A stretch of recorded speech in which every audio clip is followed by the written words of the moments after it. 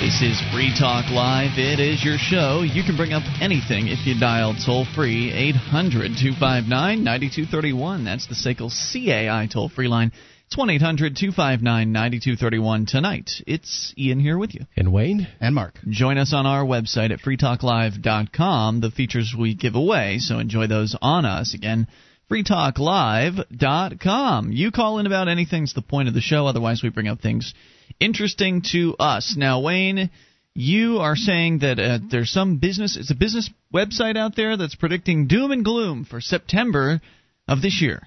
Is that right? Economically, yes. Many predict that the U.S. could face financial collapse in September.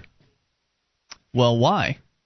Well, there's been Why September? Why and why September? Well, the last few years, in 2008 in October, we had a meltdown, which they kind of led us to believe we needed to bail out all these companies for. Then the year before, in September or October, around that time frame also, it seems like the fall is the time when the chickens seem to come home to roost because of people coming back from the holidays and holiday summer vacation, and then for some reason the markets aren't working, or they're able to push it off until the end of the summer. Who knows? But according to the International Forecaster, for example, they revealed recently that the U.S. State Department had advised embassies worldwide to stock up on a year's worth of local currency in anticipation of a collapse of the U.S. dollar.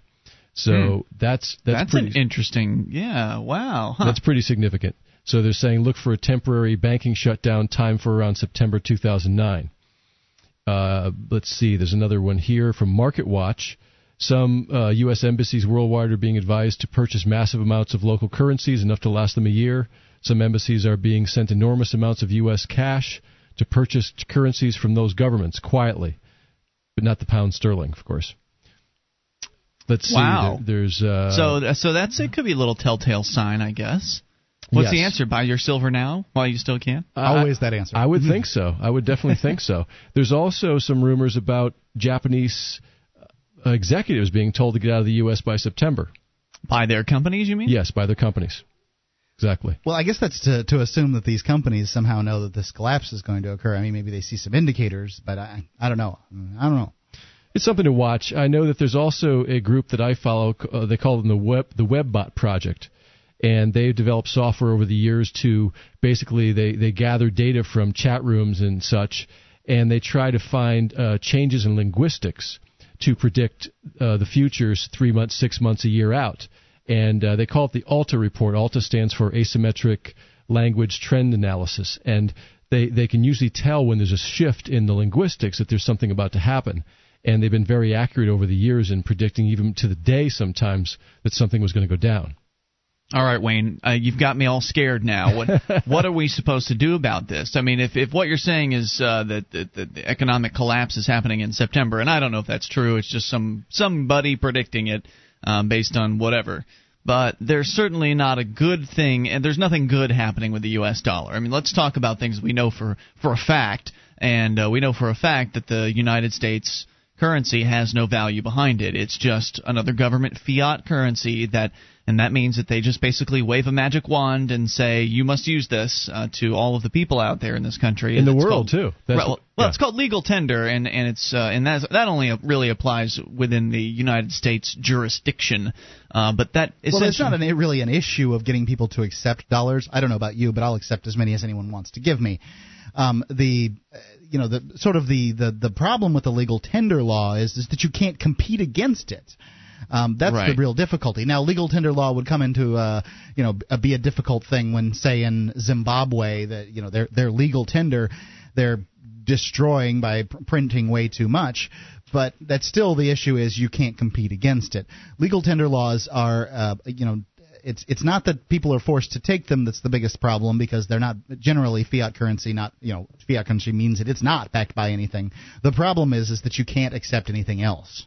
Yes, I absolutely understand that, and where I was going generally was just to kind of talk about the dollar for listeners that may not be aware of this. I understand this is really basic stuff, but we can talk about things that are definitely happening, and what is definitely happening is the dollar is losing value. I mean, it's not happening at an alarmingly fast clip at this point, and that's what you're saying you believe might actually start happening in Critical September. Mass. Yeah. But for the last almost the last 100 years at this point, the dollar has been just devaluing and devaluing and devaluing, and that's something that you can look at. You can see the graph of the dollar losing its value by something like 96%. I think it's 97, but okay. I mean it's significant. When you're getting up that high, it is significant. I mean, think about what a loaf of bread was 10 years ago. I think it was $1, and now it's $2. It's also been said that most fiat currencies last an average of 72 years. Some have gone a little longer, some go a little less. And we're definitely well past that now with the dollar. And I think the only reason why the dollar's lasted longer is it's become the world reserve currency, right, which most countries or empires have never had that privilege. So they've been able to string it out further and further. And it's coming to the point now where it's not really it's not realistic to believe that it can go any further because other countries are losing their faith in it. And that's what you have to make a fiat currency work, is faith.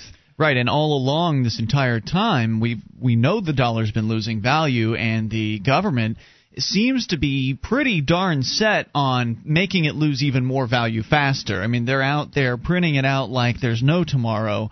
And certainly the Bush administration was doing this, so I don't want to make it sound like it's just Obama. It's been going on for a long time. And they hand most of it out to their friends. Right, military contracts and things like that.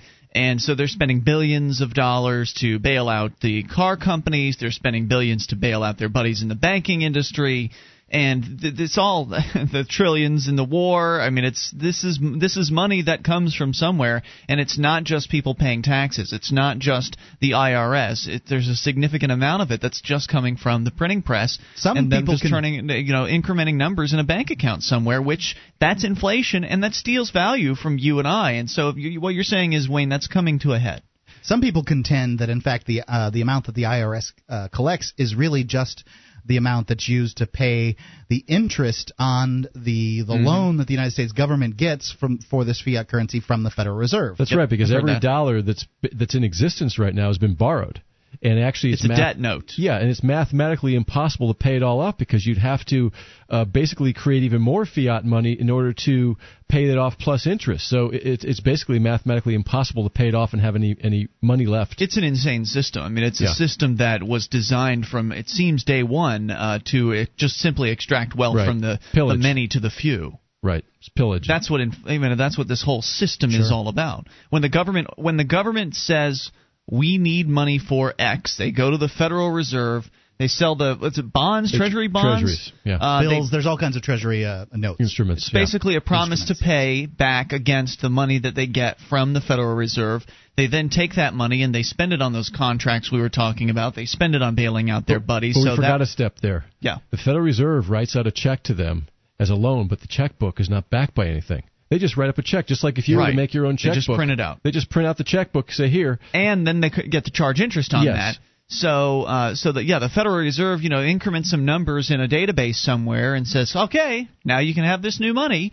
And it is new money in that it wasn't there before. New evidence of debt. That's what the money system is in this country. But it's not new value. It's not like they can just create value out of thin air and add that into the economy. The value is created by people doing business in the marketplace, transacting services and products, and tit for tat. And that's evidenced by the fact that you now have to trade more Federal Reserve notes for the same loaf of bread, just like I told you before. And it's gone down steadily in the 97 years or whatever it is, but the Federal Reserve, 1913, it's pretty close to that, 96 years, that the Federal Reserve has been around. Have you noticed that the loaves of bread look smaller in the supermarkets now? No, that's usually the first step. They get a little smaller for the same price. Yes. This is something I've observed for a long time. This is something that Ian would observe. I'm a bit of a frugal guy when it comes to shopping, and what I noticed recently is yogurts. They used to be 8 ounces, now they're 6. And it used to be that name brand yogurts were 8 ounces. All of them were 8. And then they went down to 6. And then the store brands were 8 ounces. And then they went down to 6. So it allows them to sell less for the same amount of money. Otherwise, they'd have to raise their price. But eventually, they can only cut so far. And so at that point, then they have to raise the price. But at that point, they can also add some ounces back in and act like we've increased our quantity by 25%. Yeah. And it's amazing marketing, and I wonder how many people don't realize it's happening to them. It's Free Talk Live.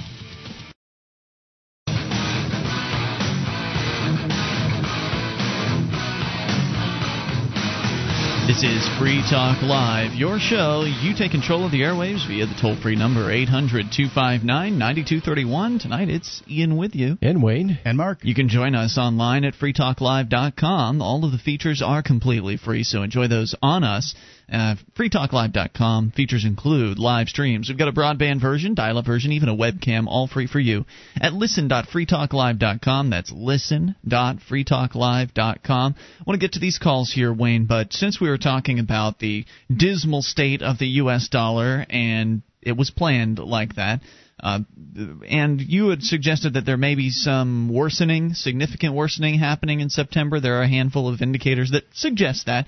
I don't want to get anybody all too riled up about it. And what would you suggest that people do? This is something that we're probably going to face here at some point in the future. How long the government can finagle their way out of these consequences that are bound to come, I don't know. Yeah, it's really just a question of when, not if. Doesn't it seem that way? Yeah, because their bag of tricks is almost out now, and my whole print more seems to be the trick. Although they've got a few other things that they can do in the background to kind of lessen the damage. They've done a lot of clever things to keep it going this long. My point of bringing this up is not to scare people, not to instill fear in people, but people, sometimes there's information out there that might even be designed to make you fearful, and the thing to do is to choose not to be fearful and to prepare and to take whatever comes at you on a moment-to-moment and a day-to-day basis. That's all you can do. Some are saying that it'll be October, November, December, around that time frame when we have the collapse of the devaluation of the dollar. Others are saying it could happen as early as September. I don't know what the answer to that is, but mentally, physically, in every way, we just have to be ready in case that does happen. So what will happen? I guess people with debts will actually be in pretty good shape, won't they? If you've got a home loan, for instance. Well, they can't foreclose on everybody at the same time, I suppose. And if they have a bank holiday, you wouldn't be able to pay your bills anyway. But I mean, if you have a fixed mortgage that, if you assume fixed rate, and I can't, there's no way to guarantee that this is going to happen. But if you have a fixed rate mortgage and the money begins inflating, they begin inflating the money, and therefore the value of it goes down, you'll at some point or another be earning more dollars number-wise, but they won't be able to raise the amount that you have to pay on your mortgage, so therefore that would be an advantageous situation. However, credit cards and the adjustable rate mortgages and all these other things. So they can adjust your credit card rate? Sure they can. Okay. I've never actually made a late payment, so I don't know these things.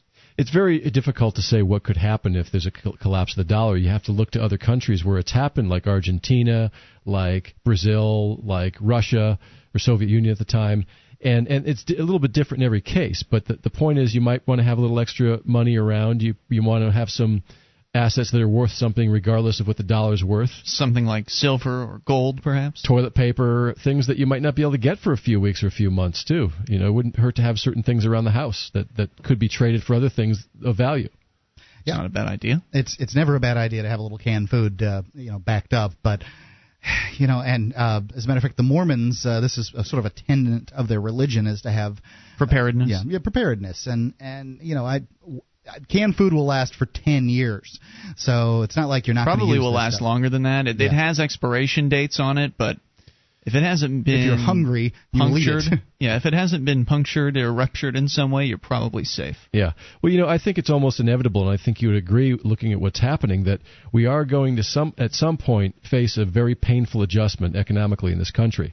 And when we do, you have to deal with what you're given, and you have to try to band with your neighbors and help each other out however you can, and form self-organizing collectives, if you will, to basically maybe somebody's good at one thing, somebody's good at another, and try to find people who complement your strengths and your weaknesses.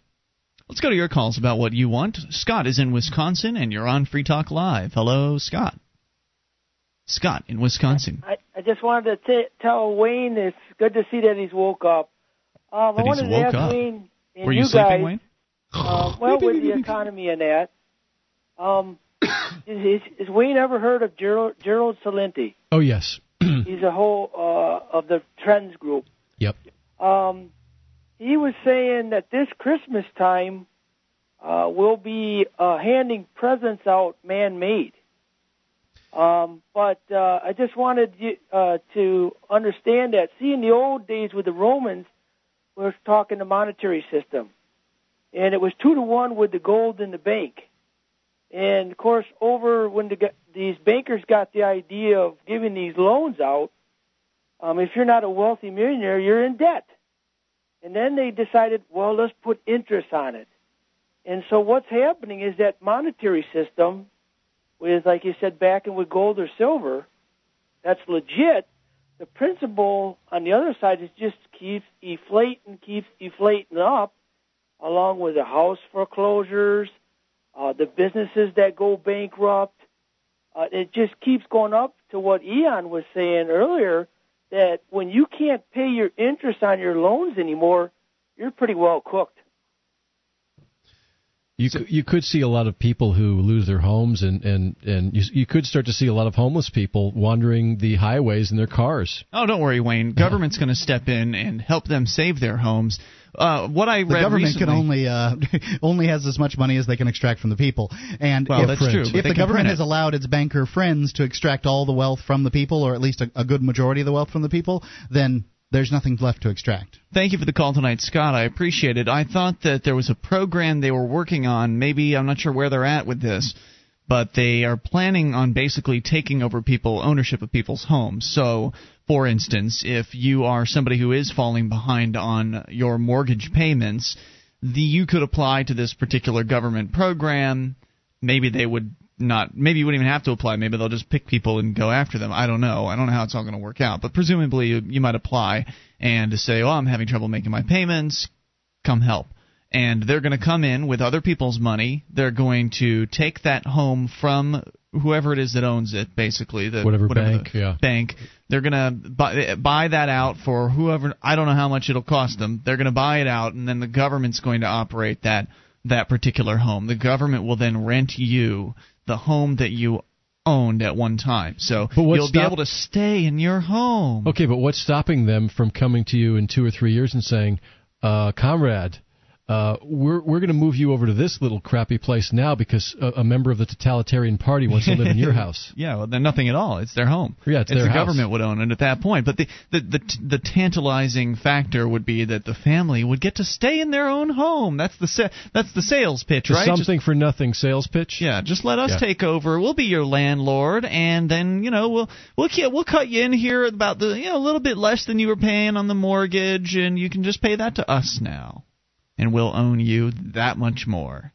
We'll run the company that you work for, if it's a bank or a car company. Who knows what's coming next? We'll tell them how much they can pay you. Yep, and we'll be running your home now as well. So you just do as we say, and everything will be fine, citizen. It's kind of spooky. That's the direction we're moving in, unless people start to say, no, I'm not doing that. And if enough people do that, then they'll back off. But that's the direction we're moving into. It's going to be very difficult for Americans to say no to the sexy sales pitch of, hey, we'll take care of you. Everything free in America. Just give up your rights. That's all you have to do. Sign here, give up your rights, and you can become a serf too. 800-259-9231. That's the SACL CAI toll-free line. You can bring up anything. This is Free Talk Live. Are you moving to New Hampshire for the Free State Project? Maybe you are already here and need to find a place to call your own. Mark Warden, the Porcupine Realtor, will help you find the perfect property. Do you want a home with 50 acres of land? How about an income-producing building? Perhaps a cabin on a lake or a condo in an urban area. Invest in liberty and property. Contact Mark Warden, Porcupine Realtor. See his banner ad at freetalklive.com. This is Free Talk Live, and you can bring up whatever you want. Just dial toll-free, 800-259-9231. That's the SACL CAI toll-free line. Tonight, it's Ian with you. And Wayne. And Mark. And you can join us online at freetalklive.com. All the features we give away, so enjoy those on us. Again, that's freetalklive.com. So we're going to continue taking your calls, and by the way, on the website we do have the Shrine of Female Listeners, the dozens of ladies who've taken the time to send us their validated photo or video proving that they listen to the show. See what I mean by going over to shrine.freetalklive.com and head over to audible.com to enjoy yourself some free spoken audio entertainment. I mean audiobooks. Over 60,000 titles from which to choose. You can listen whenever and wherever you want, just like a podcast. And every genre, Audible has it covered. You can get your free audiobook download when you sign up today. Just go to audiblepodcast.com/FTL and get signed up to get your free audiobook. That's audiblepodcast.com/FTL. Right to your phone calls we go to Dave in New York. Dave, you're on Free Talk Live. Hello there. Dave? Yeah, hello? Hey, you're on the air. What's on your mind tonight? Yeah. This is Dave in Las Vegas, actually, and I'm not in New York. But, sorry about that. My bad. That's cool. First off, I just wanted to say while I was on hold, I just solved my Rubik's Cube, so yay for that. Wow, that's awesome. I can't say I've ever done that in my whole life. Mark, Wayne, have you guys ever solved a Rubik's Cube? No, I'm just sitting here being glad that the feds that are monitoring the program know exactly where Dave is now. So, Wayne, ever beat the Rubik's Cube back in the 80s? Back in the 80s, yeah. You did? Yeah. I'm surprised, Mark, you didn't get one for while you were in jail. Yes, I mean, I did solve it. They wouldn't give you a Rubik's Cube in jail, however. You can't get a Rubik's Cube in jail? No, sorry, man. It's prison. They don't want you to have cable TV. They don't want you to have weights. They don't want you to have Rubik's Cubes. I thought they get TV in prison. They have. They turned it into a. They get like educational stuff. I see. All right, so Dave, go ahead. Okay, so well, so many things I could talk about. Pick one. A while ago, I was reading around. I think it was on the Free Keen blog or somewhere. I read somewhere that Ivy was in jail or something like that. Ivy is the lady who was helping our buddy Sam Dodson out as he was in jail for 58 days. She was representing him on the outside. She's not a lawyer. She is somebody who's just very interested in kind of the legal issues, and so she's self-educated on that and was very helpful. And yes, she was arrested right before Sam was released. In fact, the judge said that the reason he was releasing Sam was because his lawyer was arrested. So it may have actually been part of the reason, or it certainly was the excuse that he used to let Sam out. And Ivy was arrested and charged with some sort of welfare fraud charges down in Rhode Island. I can't say I know exactly what the charges are.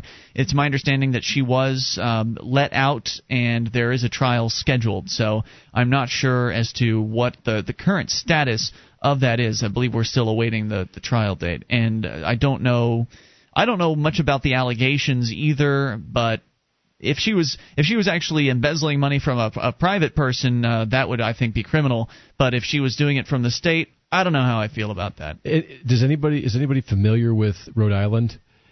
I don't see how they could go after little old Ivy for some little infraction there with all the money they steal at the state level. Person for person, it's the most corrupt state in the nation. I mean, it's certainly Louisiana and Illinois give it a run for the money, but it's a basically, Rhode mess. Island is the only state that was excluded from the Free State Project because it is so far gone.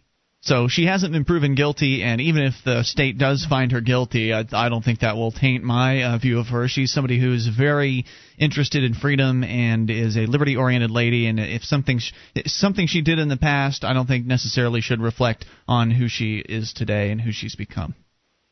Yeah, I was just curious. I had read something brief about it, and I didn't hear anything, so I was... There you go. So another quick thing. I saw an article on Yahoo that rated Manchester, New Hampshire as the best cheap city in the country to live in. Yeah, I heard about that. That's great news. Good for the Manchester people. It's not like they had a tough time recruiting folks over there anyway. Obviously, we're talking here about the Free State Project. The best what city? Cheapest city in America. Yeah, the best cheap city to live in. I don't know if that means it's the cheapest, but it sounds like it might be the cheapest. The best cheap city? I guess that's not really the cheapest. It's the city that's cheap that they consider the best. Thanks for the call tonight, dude. I appreciate hearing from you at 800-259-9231. The Free State Project is a movement of thousands of liberty-minded people, all focusing on one place, and that is New Hampshire. And obviously within New Hampshire, the different people in the different areas are, I guess, to some extent competing to get new movers. I think most people, when they move somewhere, are probably moving based on a job. They hopefully will get a job before they move. Jobs or internet boyfriends, girlfriends, moving for a significant other, that kind of thing. Moving to be near family of a spouse or loved one. But for those that don't necessarily have work lined up and are just looking to move somewhere, there are those of us who would like to recruit them. And, of course, Manchester being the largest area in the state, 100,000 people live in the city of Manchester. And, of course, there are more surrounding the city limits. Is much larger than our very own Keene, New Hampshire, where we produce this radio program with 25,000. So it's not as easy to compete from that particular viewpoint. But I've had people tell me that they don't really think Manchester is that great of a city as far as its amenities. Like, not a lot is open late. You'd think that it would be. I don't know how much better Keene, New Hampshire is compared to Manch, but I can tell you nothing's open late in Keene. I don't know if that's true. We have bars here. Bars. And there's a Wendy's that's open pretty late, and there's a pizza shop that's open to 4 a.m. Anyway, it's just part of the whole competition thing, and good for Manchester. Good for them winning that. I think Keene was the third least likely to suffer from a recession. The third mid-sized city or whatever, or small city that was least likely to suffer from the repression. So we've got our own numbers and statistics out here. There are a lot of people come up here who are IT people, too, and that area has some advantages if you're an IT person because you're in that Boston tech corridor area. I agree. I think Manchester is a fine place for new movers to alight in and then spread out and kind of tour the rest of the state and see what they think of the rest of New Hampshire. It's easy to get a place in Manchester. There's a lot of options there, from my understanding, and you can just kind of come into one of these porcupine manors, as they call them. Porkmanor.com is the website.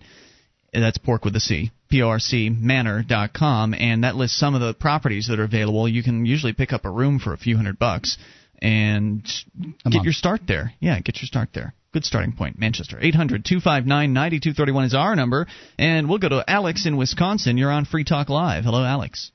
Hey, guys. Hey, what's on your mind tonight? I'm just calling to actually recommend some stuff from Gardner Goldsmith over at Liberty Conspiracy. I'm going to school for nursing, so everything going on with this whole health care and possibly making it the government-run health care is obviously something that I'm paying attention to, and Gard's just been doing a really great job of explaining it and, like, debunking some of the major arguments that people are saying. Like, he explains really well how a right is actually something that's intrinsic and isn't something that can be given to you by the government. It's something that you innately have, and so... Yeah, a lot of people believe the reverse. A lot of people believe that, and maybe they don't believe it, but they're just spouting it because they've been told it so many times. But they believe that the government gives rights. The Constitution gave me the right to bear arms. No.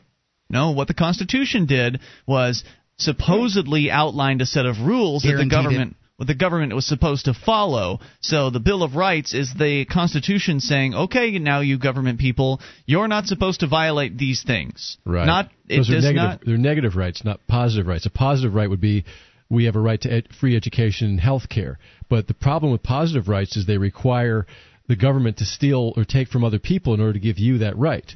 And this whole idea of they call it a single-payer health system. It's not single-payer. 300 million people are paying for somebody's health care. That's not single payer. That's inherently dishonest, and it's just a way to try to sell it to the public. So you're saying that Gardner Goldsmith has been covering this in depth at libertyconspiracy.com. Of course, we are big fans of Gardner Goldsmith here on this show, so highly recommend that recommendation. Big time. Anything else on your mind tonight, Alex?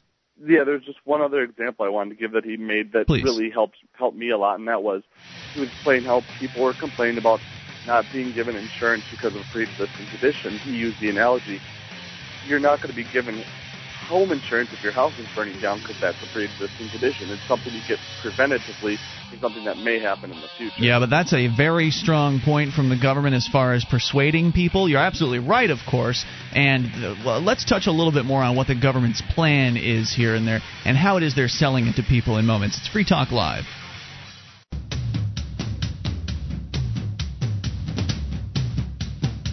This is Free Talk Live. It is your show. You can bring up anything. Just dial toll-free 800-259-9231. That is the SACL CAI toll-free line, 1-800-259-9231. Tonight, it's Ian with you. And Wayne. And Mark. You can join us online at freetalklive.com. The features we give away, so enjoy those on us. Again, freetalklive.com. And if you enjoy this program and want to help support Free Talk Live, you can become an amplifier for as little as $3 a month. We'll take that money in, reinvest it into the show, get on more radio stations across the country, expose new people to the ideas of freedom, and you'll get perks too, like access to the AMP-only call-in lines, chat room, forum, and more. All the details are at amp.freetalklive.com. So I said we were going to just kind of expound a little bit on the government's plot to take over the government health care, or to take over the health care system. Lock, stock, and barrel. Right, because they're already half involved in it now. More than half, slightly more than half of every dollar spent in the healthcare system is spent by some government, whether it's federal, local, or state. It's a government-spent dollar. And so they're looking at increasing the amount of control they have. Not quite to 100%. They want to basically set up the pins so that the marketplace will be crushed eventually by the unfair competition of the government insurance company they're looking to create. So what's likely going to occur if this all rolls forward, and I think the headlines are saying it's now going to be October until they vote on this. I'm not paying close attention to all the political details.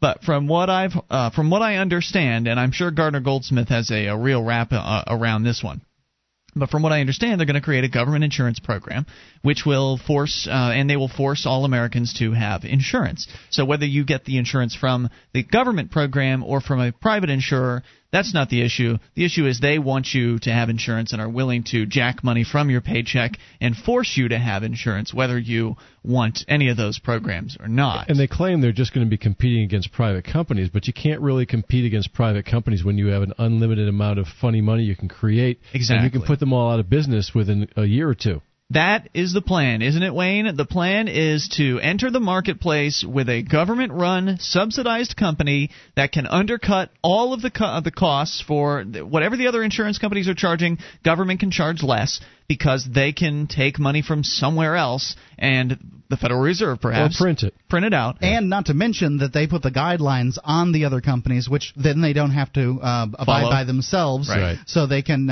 regulate the crap out of the competition and provide the low-end insurance until it just reaches up. I mean, what was the point of public school? Well, to make sure that all the kids, the poor ones especially, got education. Well, you can't tell me that public education is to educate poor people now. Public education is to educate everyone. They have basically driven out of the marketplace everybody but the very rich. You can expect that, or the extraordinarily motivated, and you can expect that to be the case with government health care. Is the same it is in Florida. They just recently got an insurance program there for homeowners because they were having trouble finding insurance because it was hard because they had hurricanes and stuff.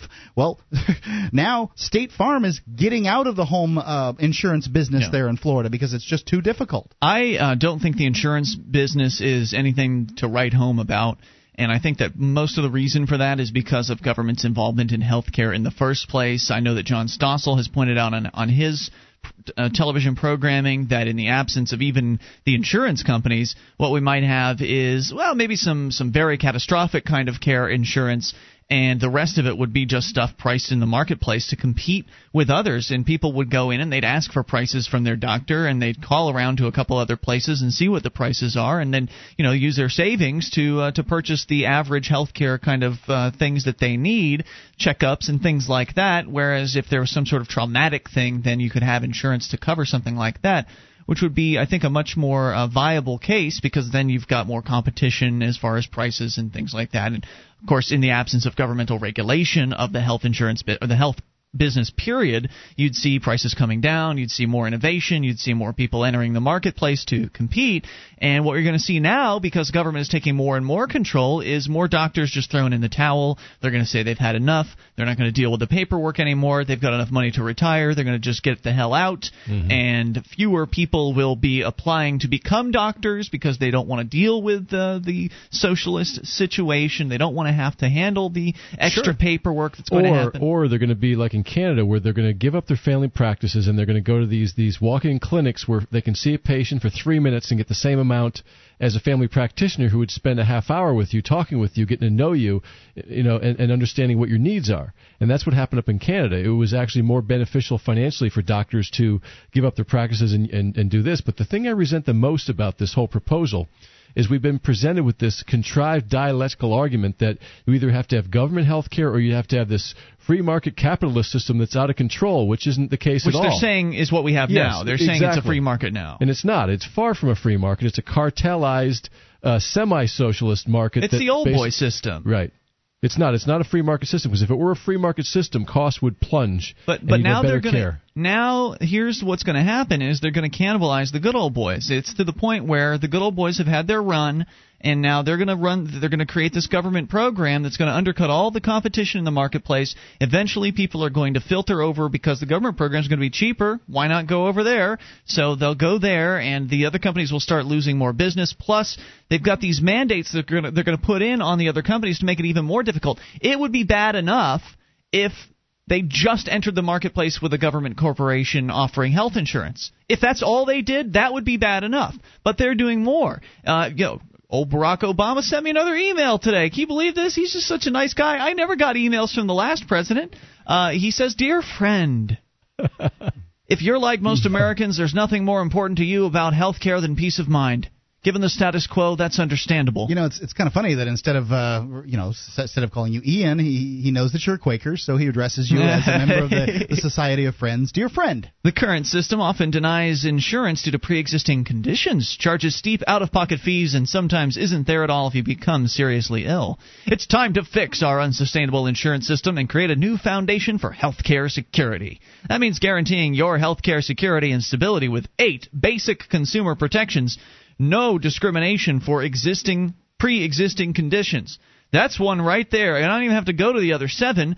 That one right there is going to dramatically increase costs for these insurance companies. If you come to the health insurance company with stage 7 cancer or whatever, and you say, sign me up, then they're going to have to pay for all of the stuff that you go through. Sure. That's going to dramatically increase their costs. And unlike the government, they just can't print out the money to run their business, so they have to increase the premiums that their customers are paying. It's a full court press when they send Ian an email. But the fact that they're saying that they're probably going to not vote this until October, I would watch that closely, because think they might sneak it in. Yeah, they could sneak it in. Maybe they want the public to kind of back off a little bit so they can take the heat off the existing congressmen who might be, because it's been overwhelming. They're saying the switchboards have been lighting up and they've been crashing email servers and everything because people are so upset about these proposals. And some of the provisions in these things they've read off are really scary.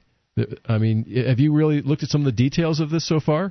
We've kind of touched. This has been a summary of everything that I know. I mean, maybe there's something I'm leaving out, but what did you want to share? Well, I don't have them in front of me, but there was a list of things actually in the bill, at least previous versions of it anyway, that were really totalitarian and unacceptable completely. And if the public really saw all of them, they'd probably do more than just crash email servers. Well, that's probably going to, and I imagine more of that's going to come down. I would like to know exactly what you're talking about. Because eventually we know what happens in other countries that have socialized medicine, and that is that they get very, very meddlesome and micromanaging of your healthcare life.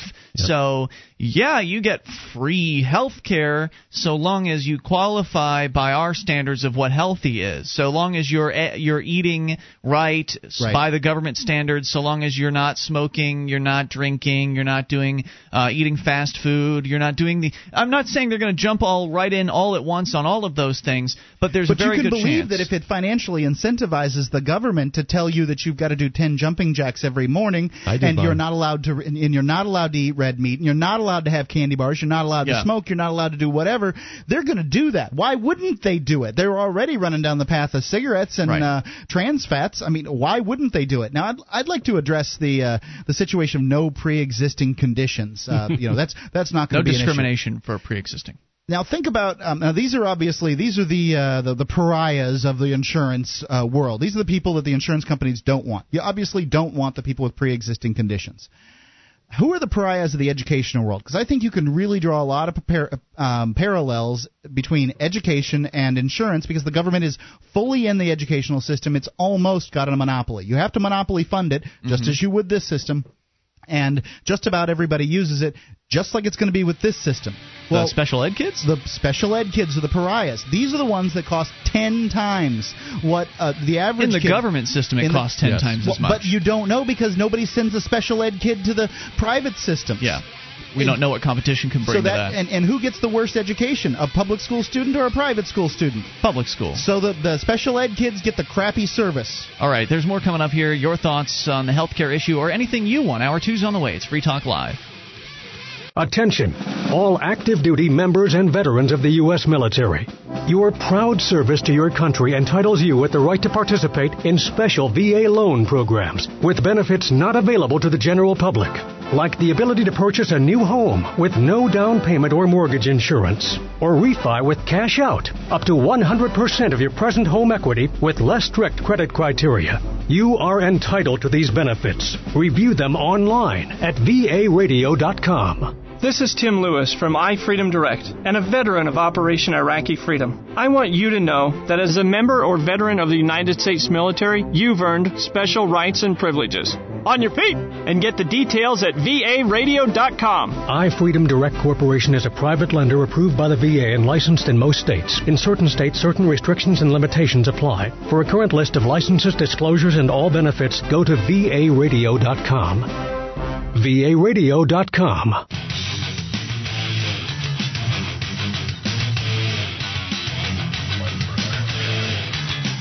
This is Free Talk Live. It's your show, and you can bring up whatever you want. Just dial toll-free at 800-259-9231. That's the SACL CAI toll-free line. As we launch here into the second hour of the program, you can, of course, bring up anything. That's why we call the show Free Talk Live. Again, the number is 800-259-9231. And tonight, it's Ian with you. And Wayne. And Mark. And you can join us on our website at freetalklive.com. The features we give away, so enjoy those on us. Again, freetalklive.com. We were talking about the health care plans in the last hour, and we're going to continue that discussion here because there's more to say. Wayne, I know you're digging around for some of the details that you had tantalized us with a little while ago. We're going to get to your calls as well, but before we do that, let me just finish this email here, at least get through a little bit more of it, from Barack Obama. He sent me an email, and he says, "Dear friend," and he goes on to say, "it's time to fix the insurance system with 8 basic consumer protections."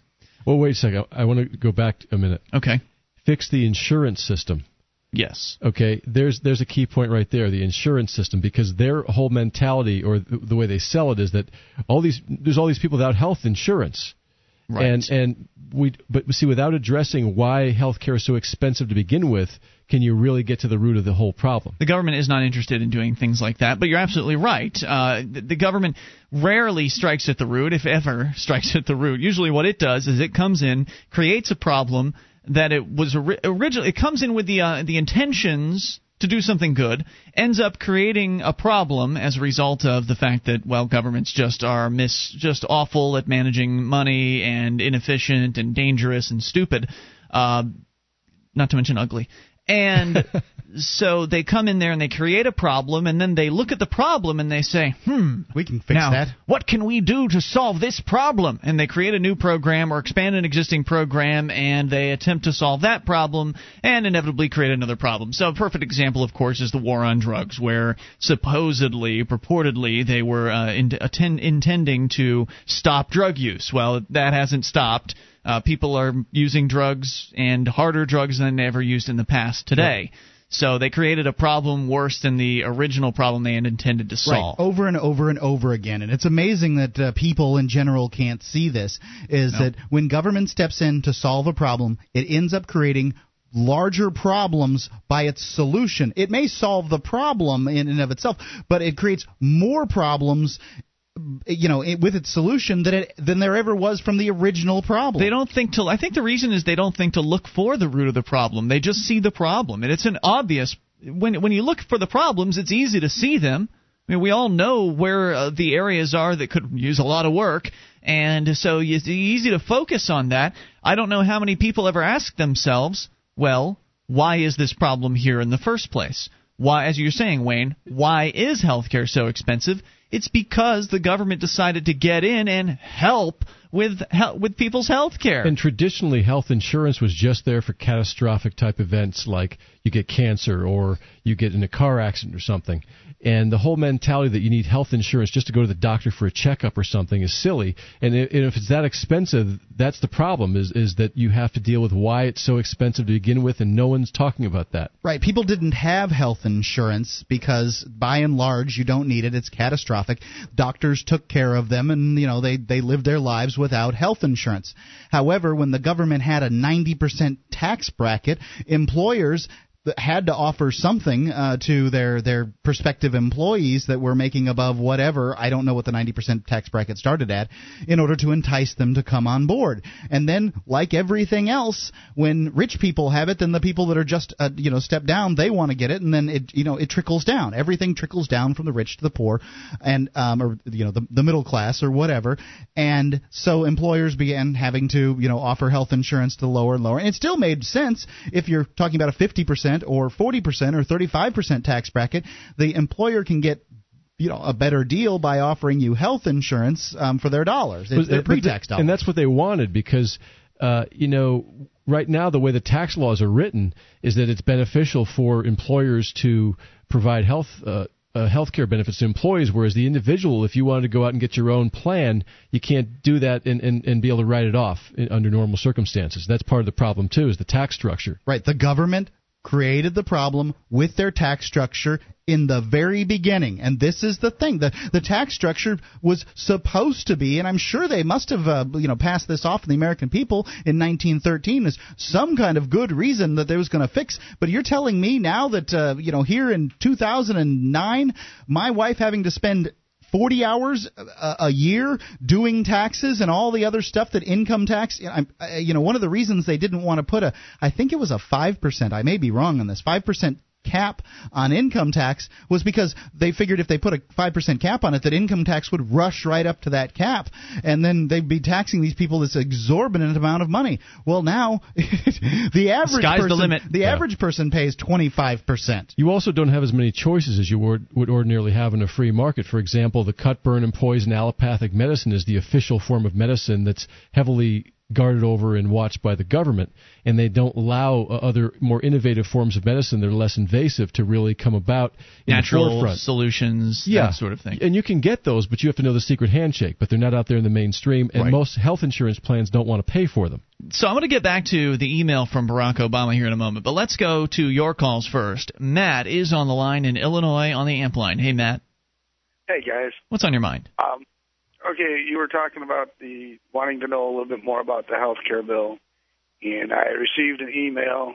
Now, unfortunately, I don't know how accurate this email is because it doesn't give the bill number, but it does give pages and lines of supposedly some of the things that are in this health care bill. And I've heard... Okay, so it's an email, so take it. But it's an email, so take it for what it's worth. Right. Maybe this is what Wayne was talking about. Page 22 mandates the government will audit the books of all employers that are self-insured. Yes, that's the one. I've got it right in front of me here. Go ahead. Right. I'd heard that before. Page 30. There will be a government committee that decide what treatments, benefits you get. Yep. Which makes sense in government things. Says page 29, lines 4 through 16 in the health care bill rations your health care. Your health care is rationed. Which means the government decides who lives and who dies. Sure they do. Right.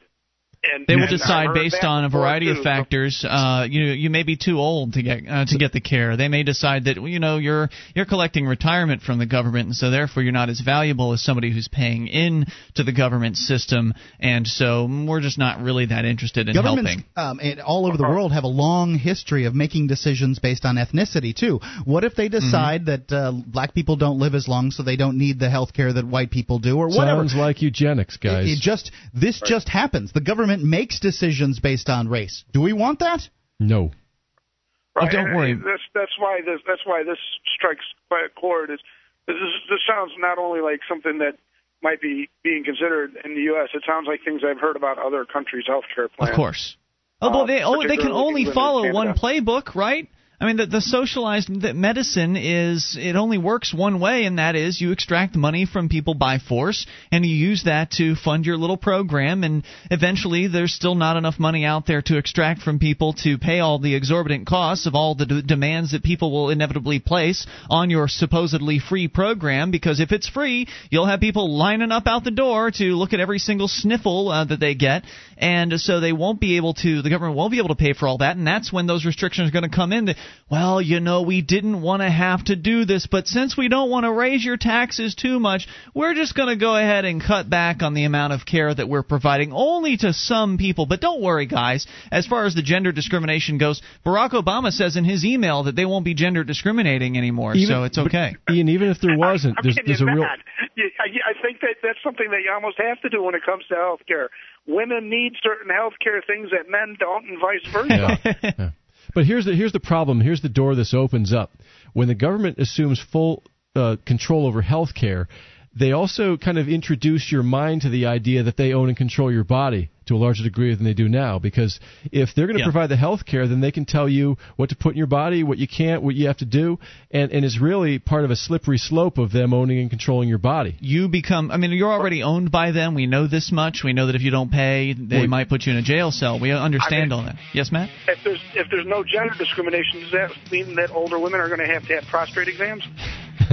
Thanks for the call. 800-259-9231. Though I am noticing here, it doesn't say no race discrimination, so maybe they are got something up their sleeve. 800-259-9231. That's the SACL CAI toll-free line. So we'll share a little bit more from Barack Obama's email to his friends. We're all his friends. It's Free Talk Live.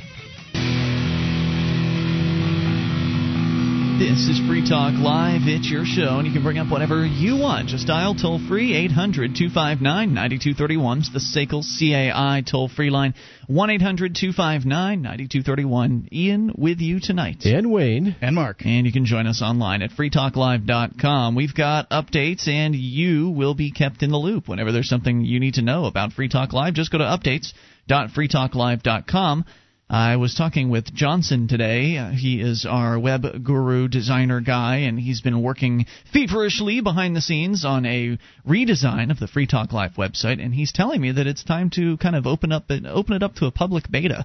So that announcement will likely be coming out at some point via the updates list. So go to updates.freetalklive.com to get on it. That's updates.freetalklive.com.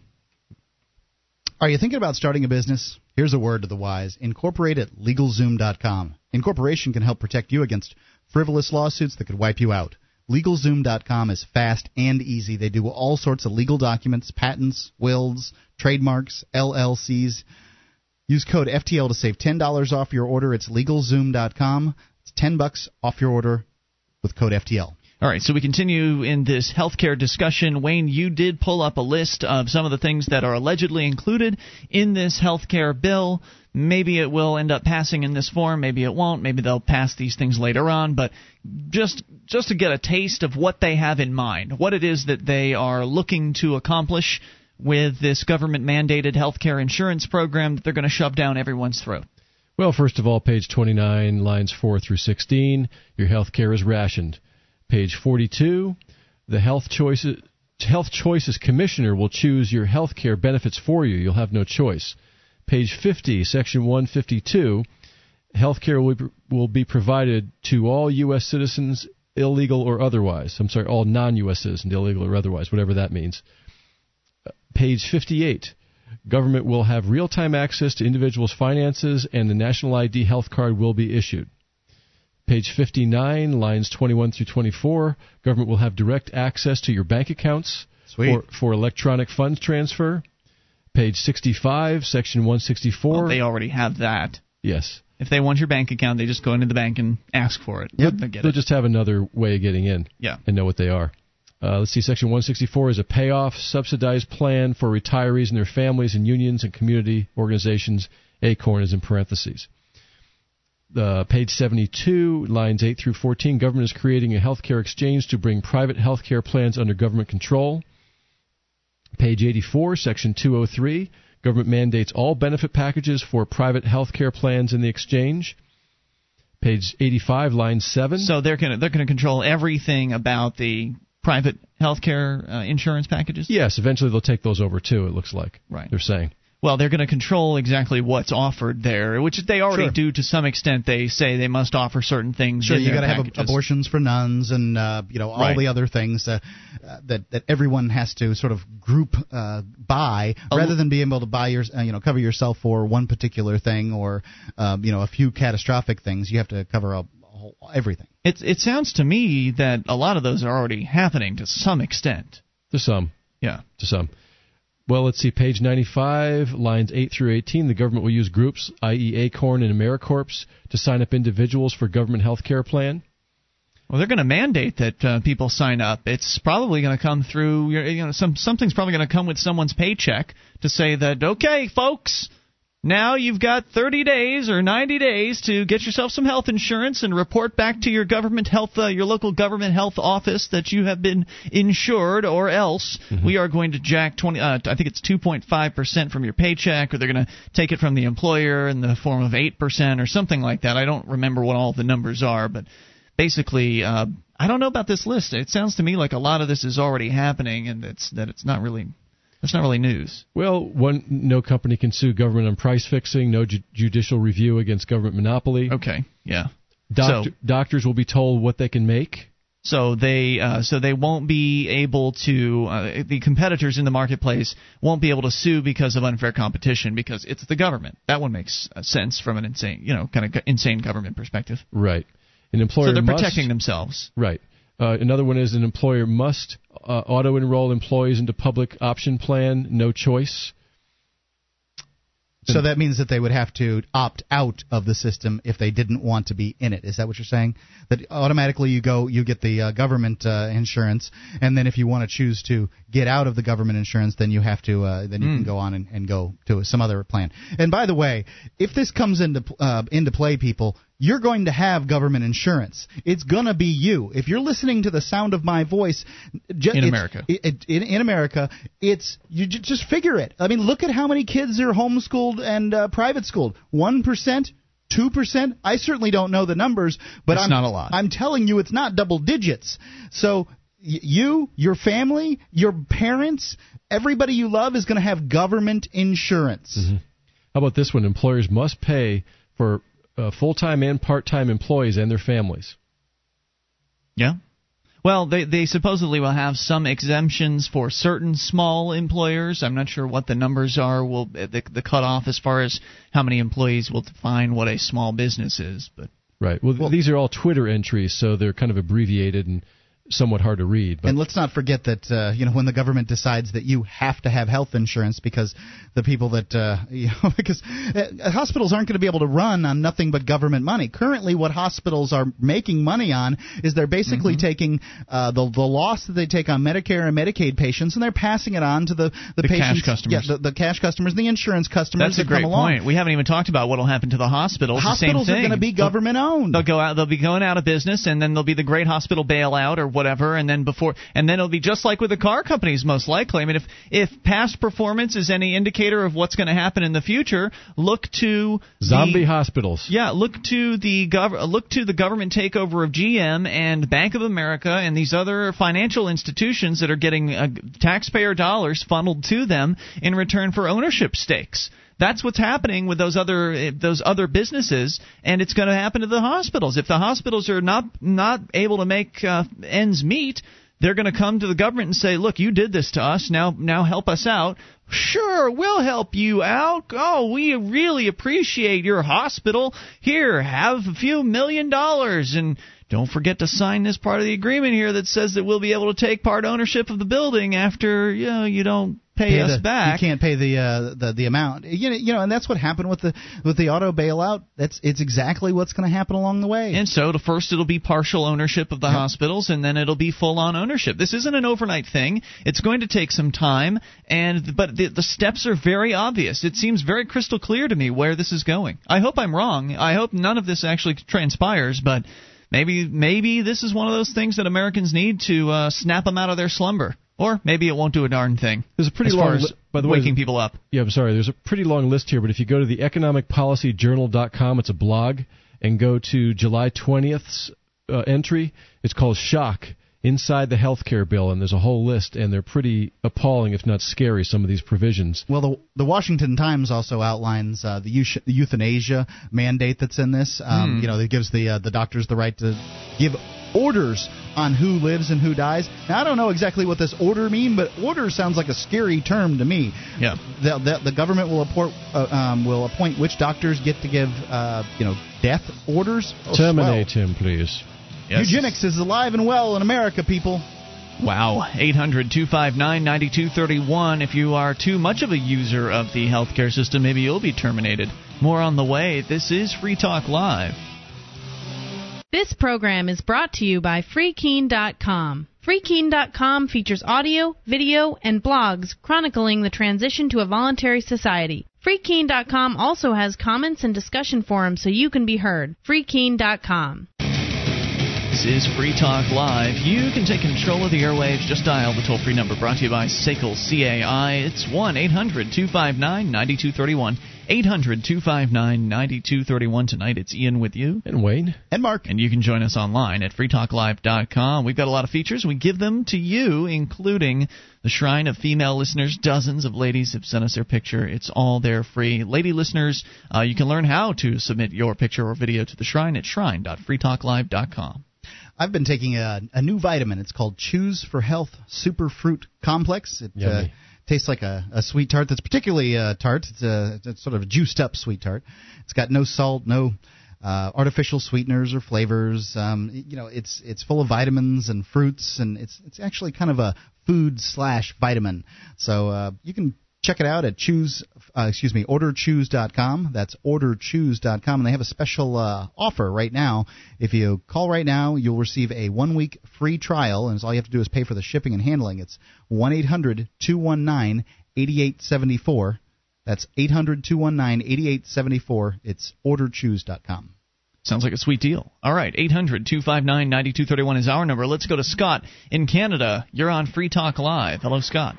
Hi, guys. Hey, what's on your mind tonight? Well, you're talking about healthcare, and I thought I'd just give your listeners a quick glimpse of our wonderful Canadian socialist government-run healthcare. Yeah, please.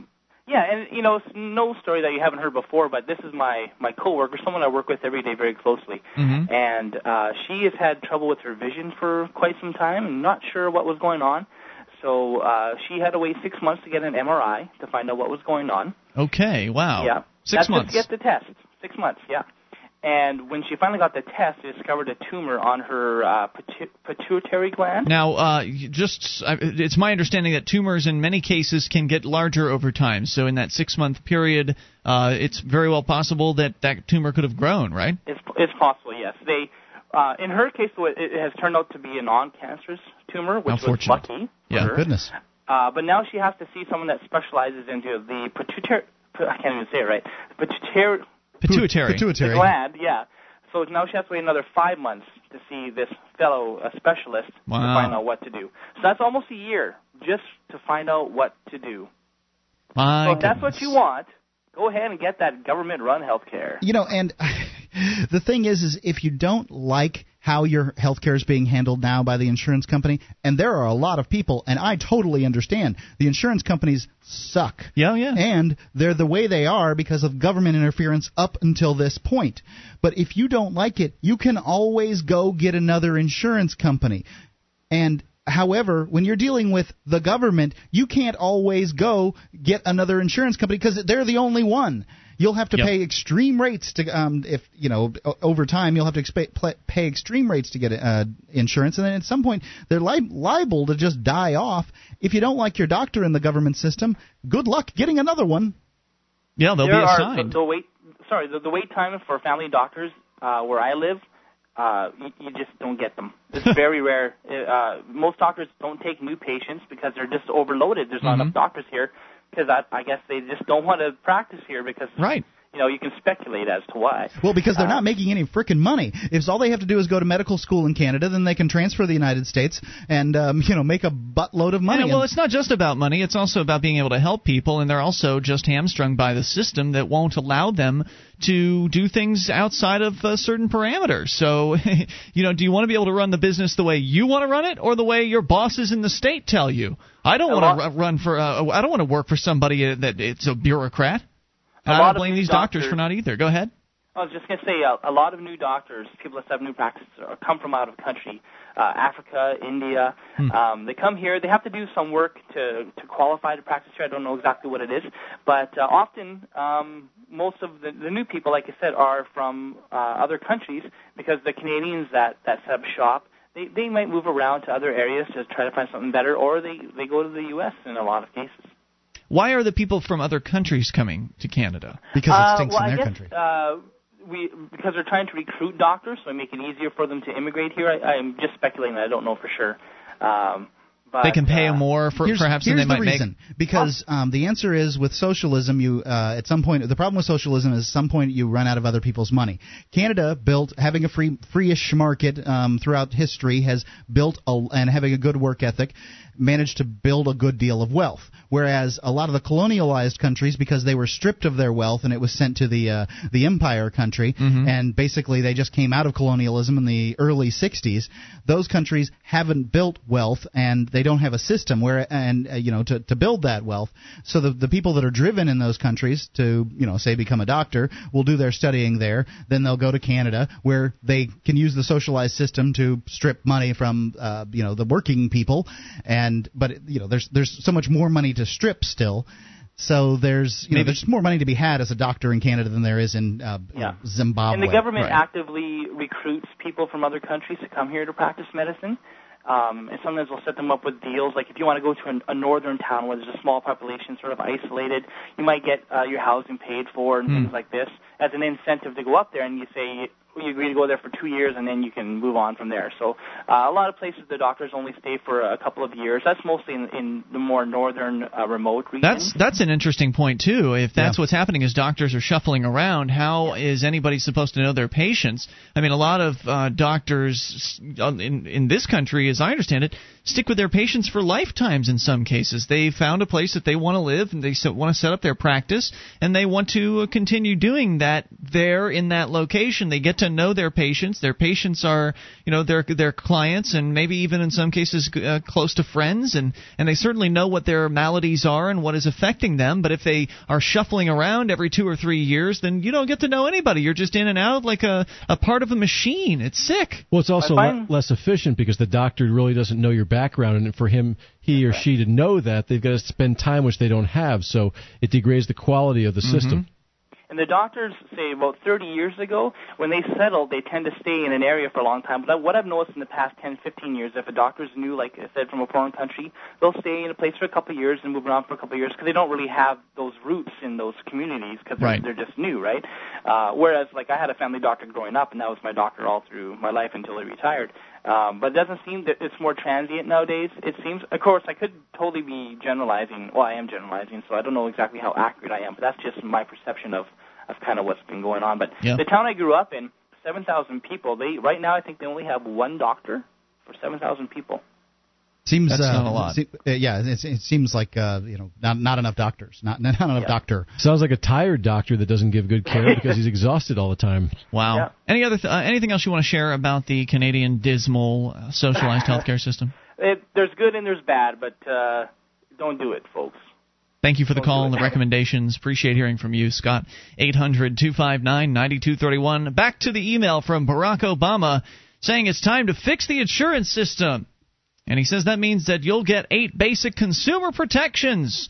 No discrimination for pre-existing conditions. That alone is going to drastically increase the costs on these insurance companies. They're forced to accept everybody that walks through their door, no matter what their condition. That's going to do a whole lot to their overhead and probably kill them, as you were suggesting, Wayne, in a matter of a couple of years. It won't take long. Also, they're promising no exorbitant out-of-pocket expenses, deductibles, or co-pays. Now, I don't know what they consider an exorbitant deductible. We don't have the numbers here, but what they're saying is basically that they're wanting to cut them down. Whatever the deductibles are currently in the marketplace today, the government wants to come in and mandate that they be lower. And, of course, the deductible is what you pay up to it before the coverage starts to kick in. So if you get into some sort of minor scrape and it only costs you X $100 and your deductible is more than X $100, then you have to pay all of that out of pocket. And so that's, of course, a big complaint from people about health care insurance is that, well, they don't want to have to pay these deductibles. It's not fair that they have to pay these deductibles, so government's going to come in and mandate that they don't have to pay the deductibles anymore. Then what will that do? Increase the costs for the businesses again. Sure. The deductible's purpose is to keep people from, going to the hospital for every, the doctor or whatever for every little sniffle.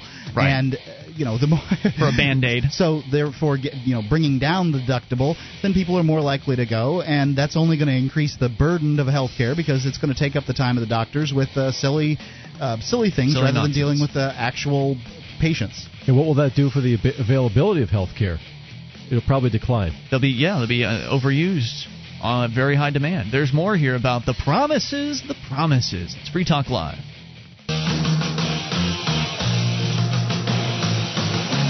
This is Free Talk Live. You can bring up anything if you dial the toll-free number, 800-259-9231. That's the SACL CAI toll-free line. Maybe you want to tell us about healthcare in your country. We are an internationally listened to program, and of course the United States federal government is looking at a brand new program where they will be forcing all Americans to have health insurance.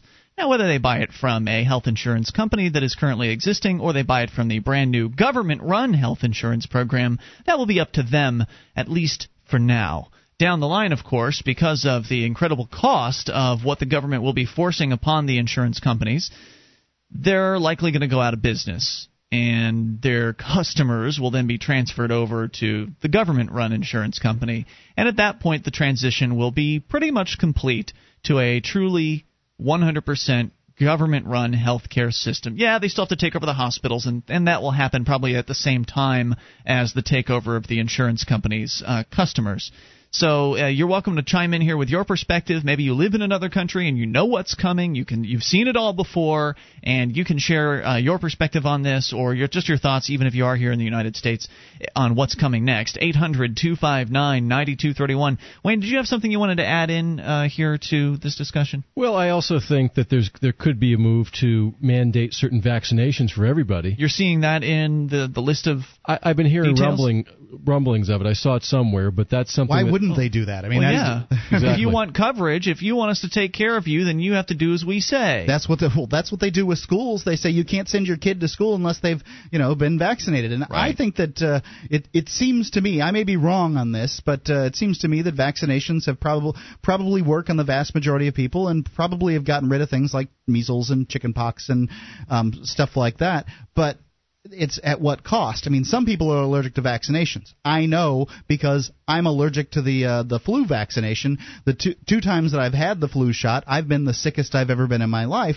So, and I would assume that my child is, at least has some propensity for. It's all right if you die, Mark. It's right. One less person for them to take care of. Sure, and that's the thing is they're just playing dice games there. I mean, how many people are you willing to lose in order to They're save? Just numbers to them. Yep. You're a worthless eater, Mark.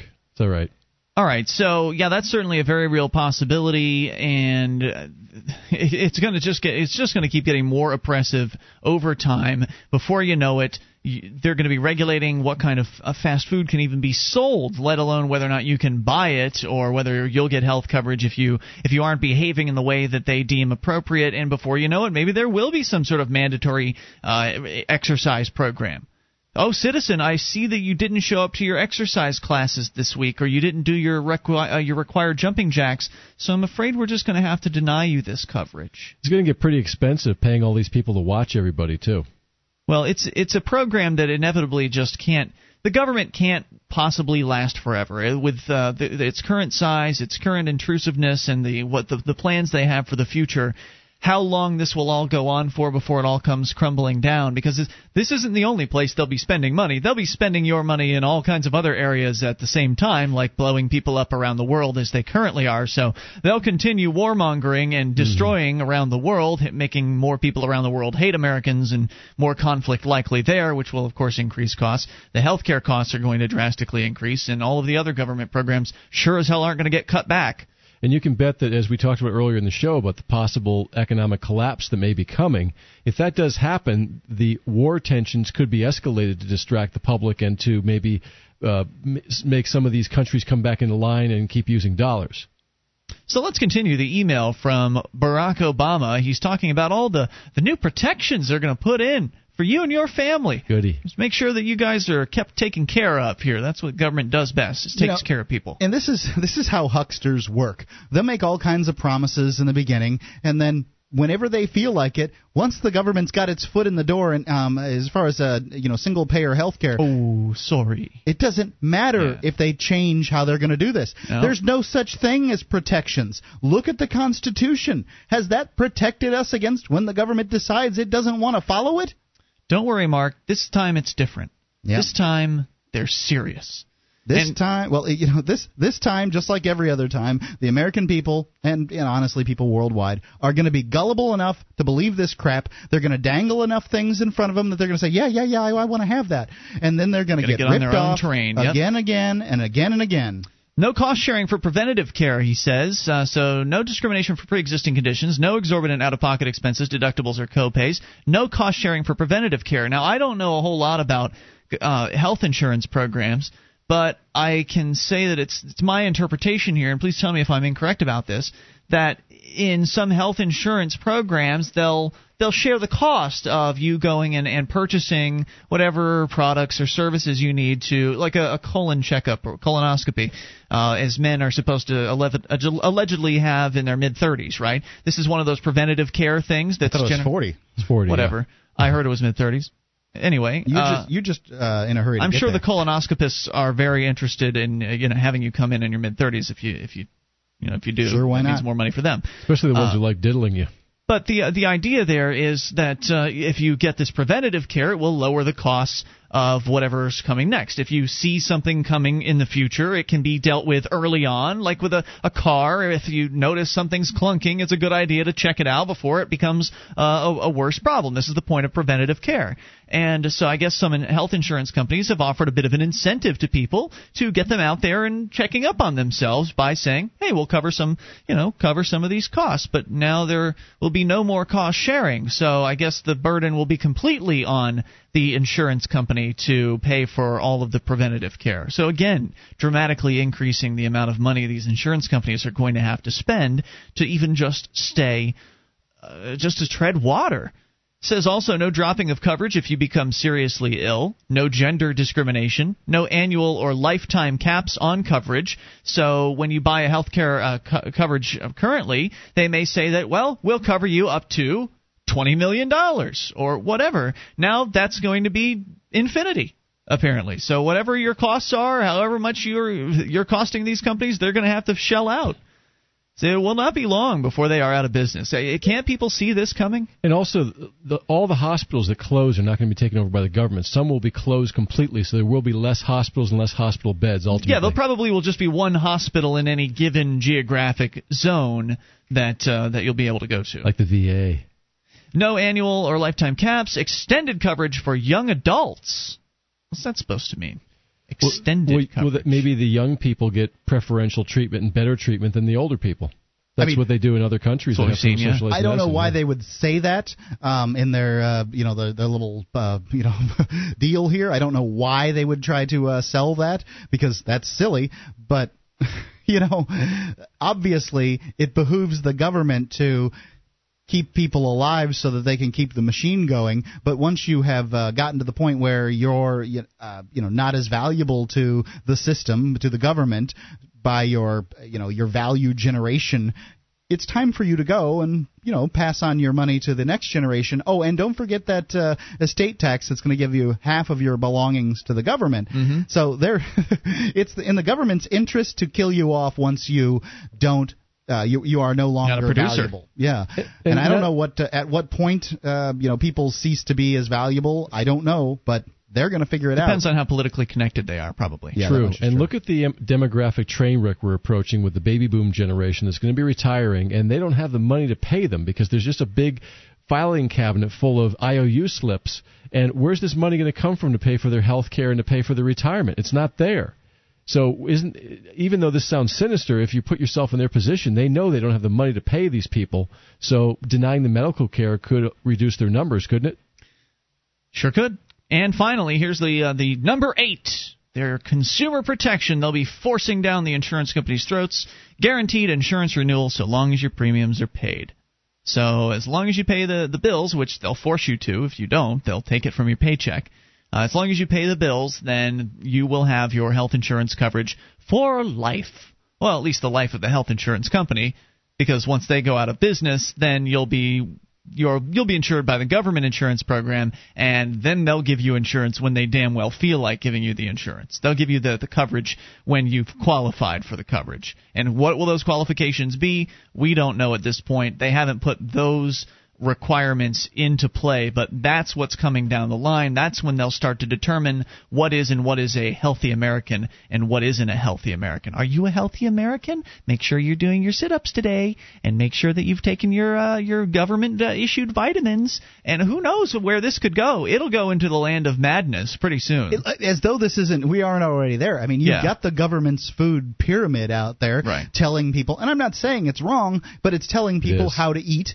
Well, they changed it. How to live. Yeah, well, it was upside down. No, it was right side up, and now it's upside down, and they've completely changed it. And fruits and vegetables were together. Now they're separate. It's very interesting. That's an admission that it was wrong before. Who thinks it's right now? 800-259-9231. If you're getting your advice on what you should put in your body from the state, you need to really take another look at that. Hour number 3 is coming up. You can bring up anything. This is Free Talk Live. DVD, books, music, instruments, periodicals, computers, software, electronic, photo, cell phone, office product, home and garden, bed and bath, furniture, kitchen, pet supply, automotive, hardware, apparel, shoes, jewelry, grocery, healthcare, sports and outdoors, toys, games, used, and more. It's a department store at your fingertips. Amazon.freetalklive.com. Get all your shopping done, a great deal, delivery to your door, and a percentage of your purchase will go to Free Talk Live when you enter Amazon through Amazon.freetalklive.com.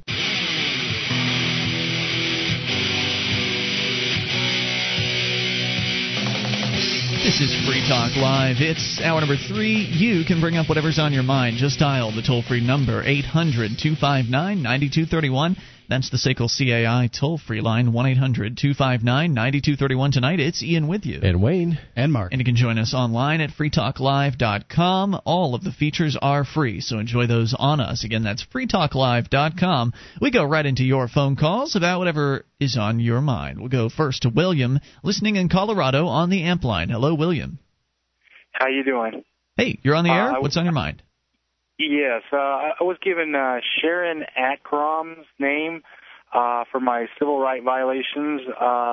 Basically what's going on is I was court-appointed an attorney, and then I went to see him, and I asked them if I could question my witnesses, because I had the right to question witnesses and find out what they were saying before I go to trial. And my court-appointed attorney, told me I didn't have that right. And I was like, well, you got to be kidding me. And I was like, well, I have the right to an attorney. I have the right to question my witnesses. I have the right to a trial by jury. And I just felt like my counsel couldn't give me an effective legal defense. Sure, this is typical of people that have encountered the government's defenders, the public defenders. Even if they want to give you a good defense, they're usually loaded down with cases. They have way more cases than they could possibly ever really focus on any of them for a significant time period. And they just don't have the motivation that a regular lawyer would to kind of see this through and make sure they do a good job. And some of them are just out and out working. I think there's a range of public defenders. I think some of them really want to do the best they can for their clients, and some of them just want to funnel people through the system. Some of them are just working hand in hand with the state, doing everything they can to just turn you into a plea bargain. Yeah, so they're essentially rationing their their legal advice because they don't want to get it into those things because then it will take longer and they don't have the time. Yeah, you exactly. If you want to call witnesses, that means more work for the attorney. And so he may even be lying to you. It seems to me that if you've got a court trial, you can call witnesses. It's one of those no-brainers. But if he's saying that you can't, I don't know if I'd believe him. And there's probably no punishment that will happen to him if he's found to be lying. If you check the court rules and you find out that indeed you can call witnesses, that you have to submit a witness list 7 days in advance or something like that, you could hold his feet to the flames, but it's very unlikely that anything would ever be done as far as punishing this guy. He works for the state. That means he's probably protected. Actually, there's more. I bet. The case was dismissed. It's already been past 6 months. It's past the statute of limitations, and they're still trying to bring me to trial. And I was sent a letter that the case was dismissed and closed with prejudice. And I told the attorney that, and they were like, "Well, we can dismiss some of the charges, but then we have to take you to court on the rest of the charges." And I'm like, wait a minute, all the charges were dismissed with prejudice, and I have a letter to that effect. Why are you putting me in trouble when the other parties have no merit on this case? Now, I was given the charges at a scheduled doctor's appointment, and there were some police officers that showed up at my doctor's appointment, started harassing me, gave me 2 tickets, and that was a scheduled doctor's appointment. Now, they harassed me in there, took me away on a warrant they did not have. When I asked them for the warrant, they had no judge's signature on a warrant. They couldn't show me a warrant. And then the lady secretary at the doctor's office asked them to leave, that they were harassing me and to leave the doctor's office. Now, when I went to see this attorney, because I felt like I was unlawfully detained because they took me away from my appointment and made me late to my appointment at the doctor's office, kept me for like 30 minutes, and then brought me back. Then I realized that there wasn't something right, and that's why I decided to call. So I'm a little confused on the timeline here. The cops came to you with these tickets after the charges had been dropped, or when did that happen? I'm confused. Before. This all happened on 1/20 of 09. Okay, I don't need all those details, but so you say that you've got a letter from the court or from the prosecutor that says that the charges have been dropped. I got a letter from the deputy clerk from the municipal court on the misdemeanor charges that they were trying to charge me with. So that's the judge, right? So why is it that? Dismissed. How is it that you can show that to the attorney and he's telling you that they're still on? That seems very disconnected. Your attorney, the defense attorney. Yeah. Right. That's why I'm calling this line, because I felt like they're wasting taxpayer money and trying to put me in trouble over something that's already been dismissed and closed with prejudice. I don't understand how this is very confusing to me. So you've confirmed with the court then this is their document, they sent it to you, therefore if the court has canceled all these charges or dropped these charges, there should be no trial scheduled, there should be no date scheduled, so why are you even talking to the lawyer at this point? Right, exactly, and that's why I called, because what they did is they took the dismissed with prejudice closed case, and they brought it to a county court. And then they were telling me, oh, we've got to prosecute you over these charges, but yeah, we have to dismiss some of them. And so the charges have been moved to a new court? Yeah, the same charges. So the municipal court dropped. So the municipal court dropped the charges, and then a different court has picked up the charges. Is that what I'm understanding? The same charges, yes. Yeah, that is a mess. I'm not a lawyer. I don't know. How did you get this phone number? I went onto your chat line at that free website, And I talked to a couple individuals there, and they told me to talk to Sharon Ankrom. Yeah, that's Ivy. She's a Free State Project member we talked about earlier on the show tonight. And they gave you so somebody in a chat room gave you this phone number? Yes. So they heard my statements made on the chat, the free chat section there. Yeah. They said, well. And what was the website you were on? Just I'm curious. What's the website? Do you know? Let's see. It said free chat for the radio show. So it's your radio show, but it was a chat section. Free Talk Live. Okay, very good. Right. You know, I'm not a lawyer. None of us on the show are lawyers, but obviously talking to a lawyer might be a way to help this situation out. I don't know what kind of money you have. Obviously, lawyers aren't cheap. But usually you can go in and you can sit down and they'll consult with you for free, and you can get at least a little bit of information and maybe some ideas from consulting with an attorney. That would be one way to go on this.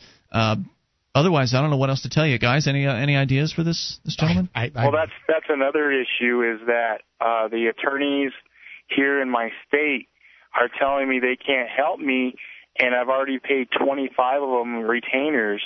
25 retainers? Wait. Did you say 25 retainers? Yes, over $5,000. What's this? I missed that part. He says he's paid 25 attorneys retainers, and they say they can't help. Well, then get your retainers back.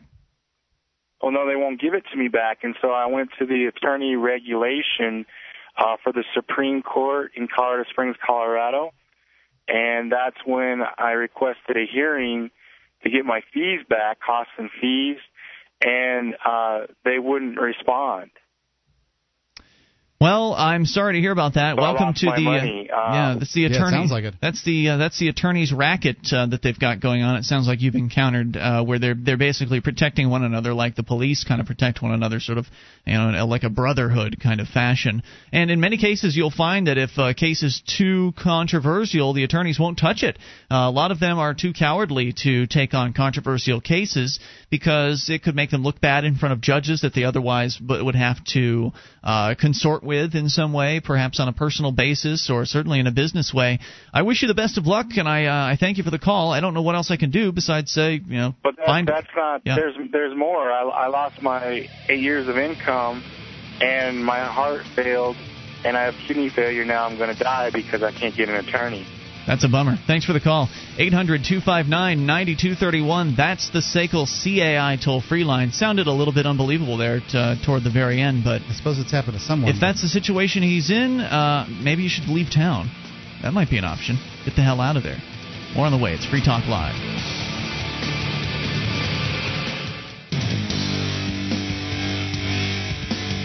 This is Free Talk Live, your show. You take control. 800-259-9231. That's the SACL CAI toll-free line. It's 800-259-9231, and it's Ian with you. And Wayne. And Mark. And you can join us online at freetalklive.com. The features, we give them away, so enjoy those on us. Again, freetalklive.com, features including the archives. If you've missed a moment of the show, they're right there on the front page. Going back an entire year, completely free at freetalklive.com. That's freetalklive.com. RepublicMagazine.tv. Are you missing out on the real news? Get informed and stay informed with Republic Magazine. You can get your free digital copy now or order a print subscription at RepublicMagazine.tv. It's RepublicMagazine.tv, or you can call 800-873-1620. It's 800-873-1620. RepublicMagazine.tv. We continue taking your phone calls about anything. We go to Xander in Illinois on the amp line. Hey, Xander. Hey, thanks for taking my call. What's on your mind tonight? Actually, I have more of a hypothetical question. I'd say I'm mostly on board for liberty and everything that goes for it, but there's still a few issues I have to work out. Sure, I think we've all been there. I think we've all had our initial objections, and what are yours? Go ahead. Okay, but basically one of them is the question of what it comes down to, for property rights when it comes to making your own laws and whatnot, because I know a lot of people out there have a lot of money basically and could buy up a really big part of land, and I know everyone goes into a contract on your own volition, but voluntarily. But one thing I was wondering about was back when there was that compound situation.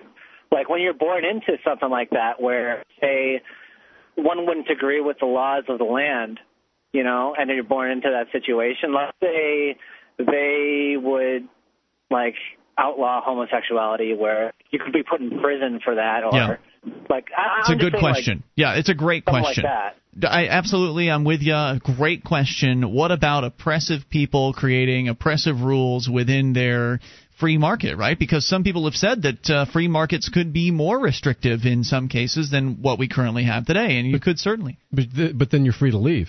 Well, but that's not what he's saying. He's saying you're born into this, Wayne. So if you're in a ultra religious area where you're kind of in this theocratic, they're shoving their morals down everyone's throat, and everybody's moved there voluntarily to say exclude people that they don't like for whatever reason. So you've got this very exclusive group of very religious people. You end up getting born there, and you're born as a gay man, and you obviously are going to keep that as quiet as possible. As you're growing up, you'll learn that you will not be liked very much. But you can still leave. You presumably will be able to make your escape at some point. But what you're saying is, well, what if you find out? What if it's found out before you get a chance to leave that you're a gay person, and then you'll be imprisoned, and awful torture will happen or whatever? That's basically your question, right?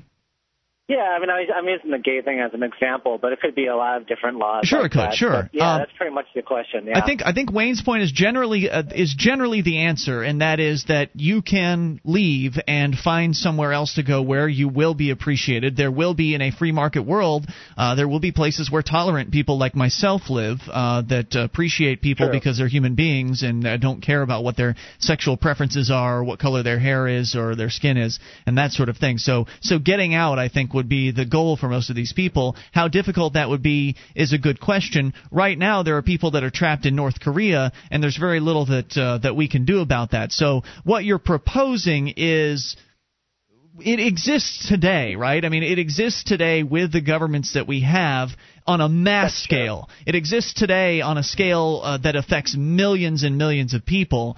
What the voluntary society is, one of the ideas is that people would interact with one another on a consensual basis, and so that therefore we wouldn't need this overarching monolithic governmental structure to impose bad ideas on everybody all across the board. Does that mean that there won't be small pockets of bad ideas still remaining in the world? No, that's not what. Certainly, that's a very realistic possibility.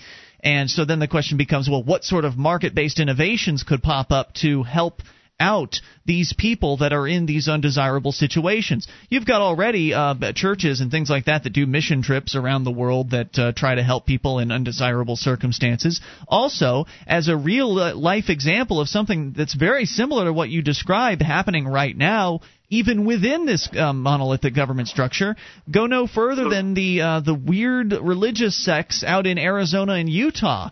There are these folks that live out in the middle of nowhere. I mean, getting to these locations is very difficult. Getting out of them is certainly not easy either. And they are very repressive, very twisted, very bizarre. And these kids that are raised in these areas it's like the Truman Show. They don't realize that there's something else out there. It's like Pleasantville. They were told that this is what life is, and that anything else they experience is evil or of the devil or something like that. So just stay here within the confines of our little sect, our enclave here, and never leave.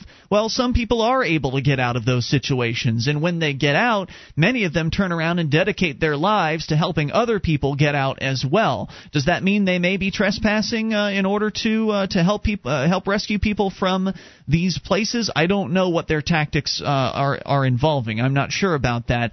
But once you've gotten somebody out from those areas, you've successfully rescued them, it may be very difficult for them to make a case in arbitration courts that are in other more tolerating societies. So I think that the marketplace can handle those situations much better than what we currently have today, where the government pretty much doesn't touch those folks. They run the governments in those areas, so they're completely established.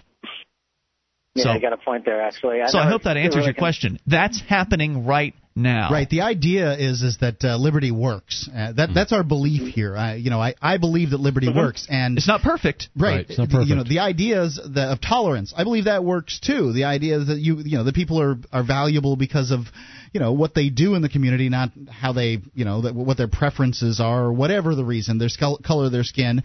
And I would like to see communities where that we can compete and see what works and what doesn't, because the fact is there are people out there now that that don't like people for the color of their skin or for their sexual practices, for their religion, or whatever it is. Do you feel like we answered your question appropriately? Oh, absolutely. Yeah, thanks. Excellent. Anything else on your mind? Actually, just really quickly wanted to let you know, guys, I don't know if anyone's ever brought it up before, but there's a very popular game out there right now called BioShock, and it's kind of a counterpunch to Ayn Rand and almost liberty in a sense. And it's a great game. I enjoyed it. It actually made me think a lot. But it is kind of like saying, hey, this is why liberty would go wrong. Or it's not quite harsh, but if you look it up, you kind of understand what I'm saying just by the introduction of the game. And actually, I work in the game industry, and it would be nice to see more like liberty based or motivating games out there. So I heard that out there. I heard that BioShock was pro Ayn Rand. Well, it definitely goes. I guess you could get the impression if like for both ways. Actually, I've seen some. I guess that makes it It's open to interpretation. I've heard most people refer to it. Yeah, I've actually heard most people refer to it as being anti, but.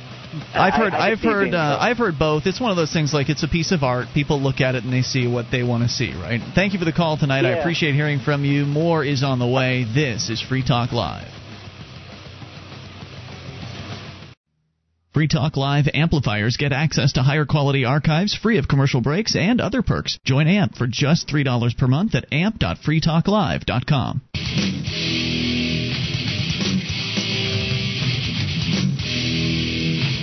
This is Free Talk Live. It's your show, and you can bring up anything toll-free, 800-259-9231. It's the SACL CAI toll-free line, 800-259-9231. It's Ian with you. And Wayne. And Mark. And you can join us online at freetalklive.com. The features are free, so enjoy those, including the bulletin board system. You can get interactive there with a lot of posts. Over 450,000 posts await you. bbs.freetalklive.com. A couple thousand people are registered. Not sure how many of them actually post. That's another question entirely, but it's a lot of fun, and it's free at bbs.freetalklive.com. SACL CAI has a full-orbed approach to account recovery. It's really three companies in one. They do collections, early out billing, and they purchase charged-off receivables. SACL knows that the way they treat your customer reflects on you. Their staff is respectful. They record every call, and they have the best equipment money can buy so that your business is handled as efficiently as possible. You can see their banner at freetalklive.com. It's SACL CAI. Toll free, 800-259-9231. So there has been some more developing here in this controversy that's been bubbling up around the proposed topless protest here, or women's rights outreach, here in the Keene, New Hampshire area. Of course, we've talked a lot about the Free State Project. The idea is to move thousands of liberty-minded people all together to the same place in order to get active for freedom.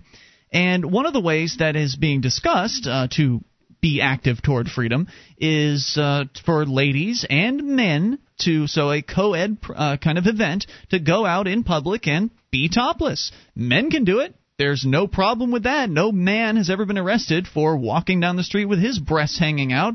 But women, on the other hand, it's illegal. It might be considered indecent exposure if they go out and do that. And Wayne, just your reactions just initially after hearing that idea, how do you feel about that particular event? Do I have to wear pasties? No, but that would be an option. I mean, if you weren't completely comfortable with going totally bare-breasted, you could wear pasties, in which case it would be an interesting contrast. Would the police arrest the fully bare-breasted woman, or would they arrest the woman with the pasties over her nipples? I don't know. How do you feel, Wayne, as far as would you support something like that? Would you actively oppose it? Would you just kind of not pay any attention to it? It'd probably be the latter. I don't see what the big fuss is. I mean, they've been doing this in Brattleboro for how many years now? They can naked? Be fully nude in Brattleboro. We're just talking about topless protests here. Yeah, well, I guess they're a little more conservative in Keene than they are in Brattleboro, but I think it's much ado over nothing. If people want to go out, I mean, I saw a couple pictures I stumbled onto of a few women that had pasties on. I guess they're doing it to prove a point, right? Yeah, that they should be equal to men, that they should be able to walk around without their shirts on if men are able to do that very same thing. It seems like a no-brainer. Mark is even with me on this one. He thinks it's a good idea, but some of the people within this movement have just been outraged by this. They believe that that if this goes forth, and right now it's only even in the discussion phases. Like, there's not a date that's been nailed down. Nobody's really moving forward with the ball on this. It's just some talk on an internet forum, but it's generated so much controversy, it's become a real issue. We talked about it for the last 2 nights on the program, and I honestly wasn't going to address it tonight, but just before the show started, Todd Barnett from Liberty Cap Talk Live shot me over an email alerting me to, I guess there's a closed libertarian discussion forum out there on the internet, on the Google groups, and you have to have special access in order to get into this thing. So not everybody can just go and look at this, but I guess Todd's inside, or he knows somebody who's in the loop, and they forwarded him an email from one of the Lou Rockwell bloggers, J.H. Hubert. Now, Mr. J.H. Hubert, we have read at least one of his. I was looking at his list of articles that he's written for Lou Rockwell, and we've read at least one of them on the air before, so I'm sure he's a very principled, liberty-oriented guy, and I recall enjoying his article enough to where I wanted to read it on this radio show, but this one I'm kind of sad to have to read here. It's I Hate Libertarians. That's what it's called. This was his post, and it has everything to do, as you'll see here, with the Keene, New Hampshire-based activism. He says, okay, not all libertarians, just the ones in the Free State Project. Okay, not all libertarians in the Free State Project, just the ones in Keene, New Hampshire. Okay, probably not all of them, probably not most of them, just the ones I've noticed. For something I'm writing, I've been researching the Free State Project, and I think it's a brilliant idea with a lot of potential to work. The mastermind, Jason Sorens, appears to be a libertarian hero worthy of much praise. The whole thing is extremely well thought out, and the reasons for choosing New Hampshire as their state are excellent. When I read this stuff, it makes me want to pick up and move to New Hampshire.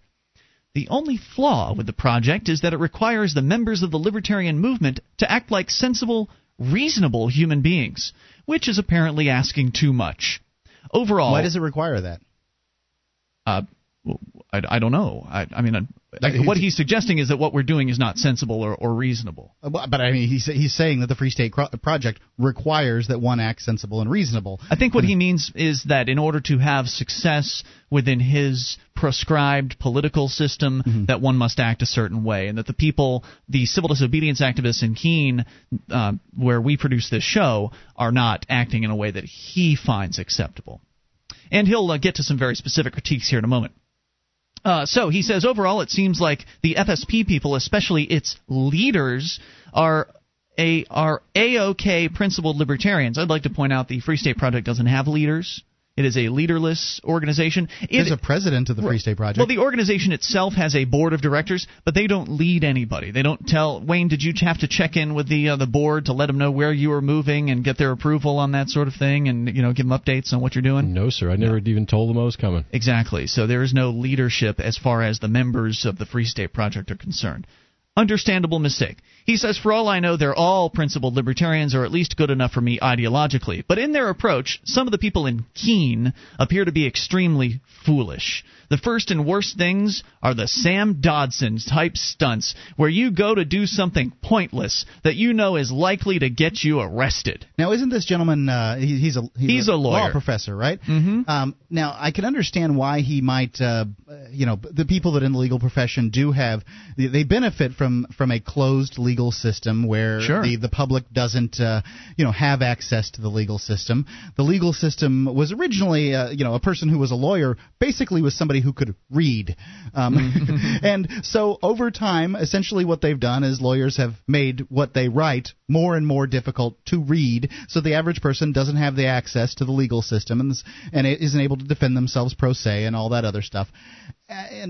But and this just kind of goes to show the overarching desire of those in the legal system to, obscure things. But all Sam has ever done, and I think that it's really a hill for liberty activists to die on, I think that it's one that's worth pursuing and worth going to jail for, is he's tried to film what's going on in the courts in Keene. Open courts. What's Open wrong access. with that? I mean, here in Keene, now this gentleman doesn't know what's going on. It's a stunt. He hasn't been here, so once again we got somebody blabbing about something they don't know what they're talking about. But they've outlawed cameras from the courtroom. You couldn't go in. You couldn't do it. They were dragging activists into a star chamber where they had no you couldn't even see the trial going on. Mm-hmm. We certainly didn't see black people attacking Rosa Parks for refusing to get off the bus. I would think there might have been a few who didn't want to make waves. Some Uncle Toms, maybe. Yeah, there's probably some who did that, but most supported her in what she did, because it does take people to stand up to authority to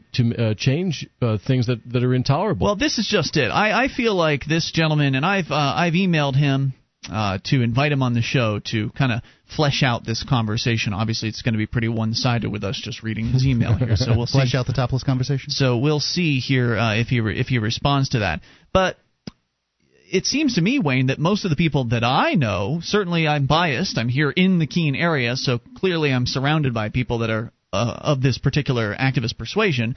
But even at the Free State Project's own Porcupine Freedom Festival, Sam Dodson, the man in question here, who spent 58 days in a jail cell because he recorded video in a public place, the court lobby, and then refused to, or used his so-called right to remain silent and refused to give his name to his captors. He was very well received as the closing speaker of the Porcupine Freedom Festival, which is an event that attracts people from all across the country, around the world, and all around New Hampshire. So it's not a Keene event. And he was the closing speaker, got tremendous applause, major support. People were coming up to him all weekend thanking him for what he did. I feel like this Hubert guy from Lew Rockwell is just another one of those guys up in his ivory tower saying, well, I think this is the way it should be done. Let me go write some more papers. More on the way. It's Free Talk Live. This is Free Talk Live. Only moments remain. We'll try to sneak your call in if you make it now at 800-259-9231. Toll free, 800-259-9231. Brought to you by SACL CAI. Tonight it is Ian with you. And Wayne. And Mark. And you can join us on our website at freetalklive.com. Shop with us at amazon.freetalklive.com. When you enter Amazon through that link, Free Talk Live will get a percentage of your purchase. So whatever it is you need to buy, whether it's brand new or used, they probably sell it at Amazon. So start your shopping at amazon.freetalklive.com and get the stuff that you need. What if you found out that the best liberty activists from around the world were moving to the same place in order to achieve liberty in their lifetimes? Would you want to join them? It's happening, and you can be a part of it. Join the Free State Project at freestateproject.org. That's freestateproject.org. But one man who will not be joining the Free State Project is J.H. Hubert from LewRockwell.com. You don't know that. That's true. I don't know that, but the he fact is, at one point, I think we've all had, our skepticism towards civil disobedience and market-based activism or outside the system activism, and the man is by nature a guy who writes. He's a college professor. I think that's going to make it difficult for him to necessarily find a job. Is he a professor? I thought he was. I thought he was a law professor. Yep, he is, law professor. And award-winning writer, award-winning attorney, and law professor. And I think the Free State Project needs people like that. And I think the Free State Project needs dissension. I think that it needs people disagreeing on how we get to liberty. I think that competition is good. I believe in competition. And the idea that we're all going to do the same thing to get to liberty is, it's pie in the sky. It's simply not going to happen. Well, maybe he doesn't want everybody to do the same thing, but he doesn't want people to do things he disagrees with. Well, so me too. I want the world where people do things that I don't disagree with. So we're reading a post that he made. In everything. We're reading a post that he made on a private internet forum that is leaked out at this point, saying that he hates the activism going on in Keene, New Hampshire. And he first picks on our buddy Sam Dodson from the Obscured Truth Network, who had the courage to get himself arrested for recording video in a public court lobby, spent 58 days in jail over that, also refusing to give up his legal name to his captors. He says, this is Hubert we're returning to here, he says, "You don't just make an ass of yourself for no obvious reason, like pretending you don't understand a judge when he's speaking plain English to you. That's a little dishonest, Hubert, because judges aren't always speaking plain English, and I think you would know that as an attorney. I think you would know that the court tends to speak in something that sounds like plain English, but in point of fact is actually legalese. It's actually a separate language created by the legal profession in order to make everything more confusing for people. Is a person or is a person a corporation? I don't know, and they don't differentiate. Get out your copy of Black's Law Dictionary if you want to figure it out. They don't differentiate.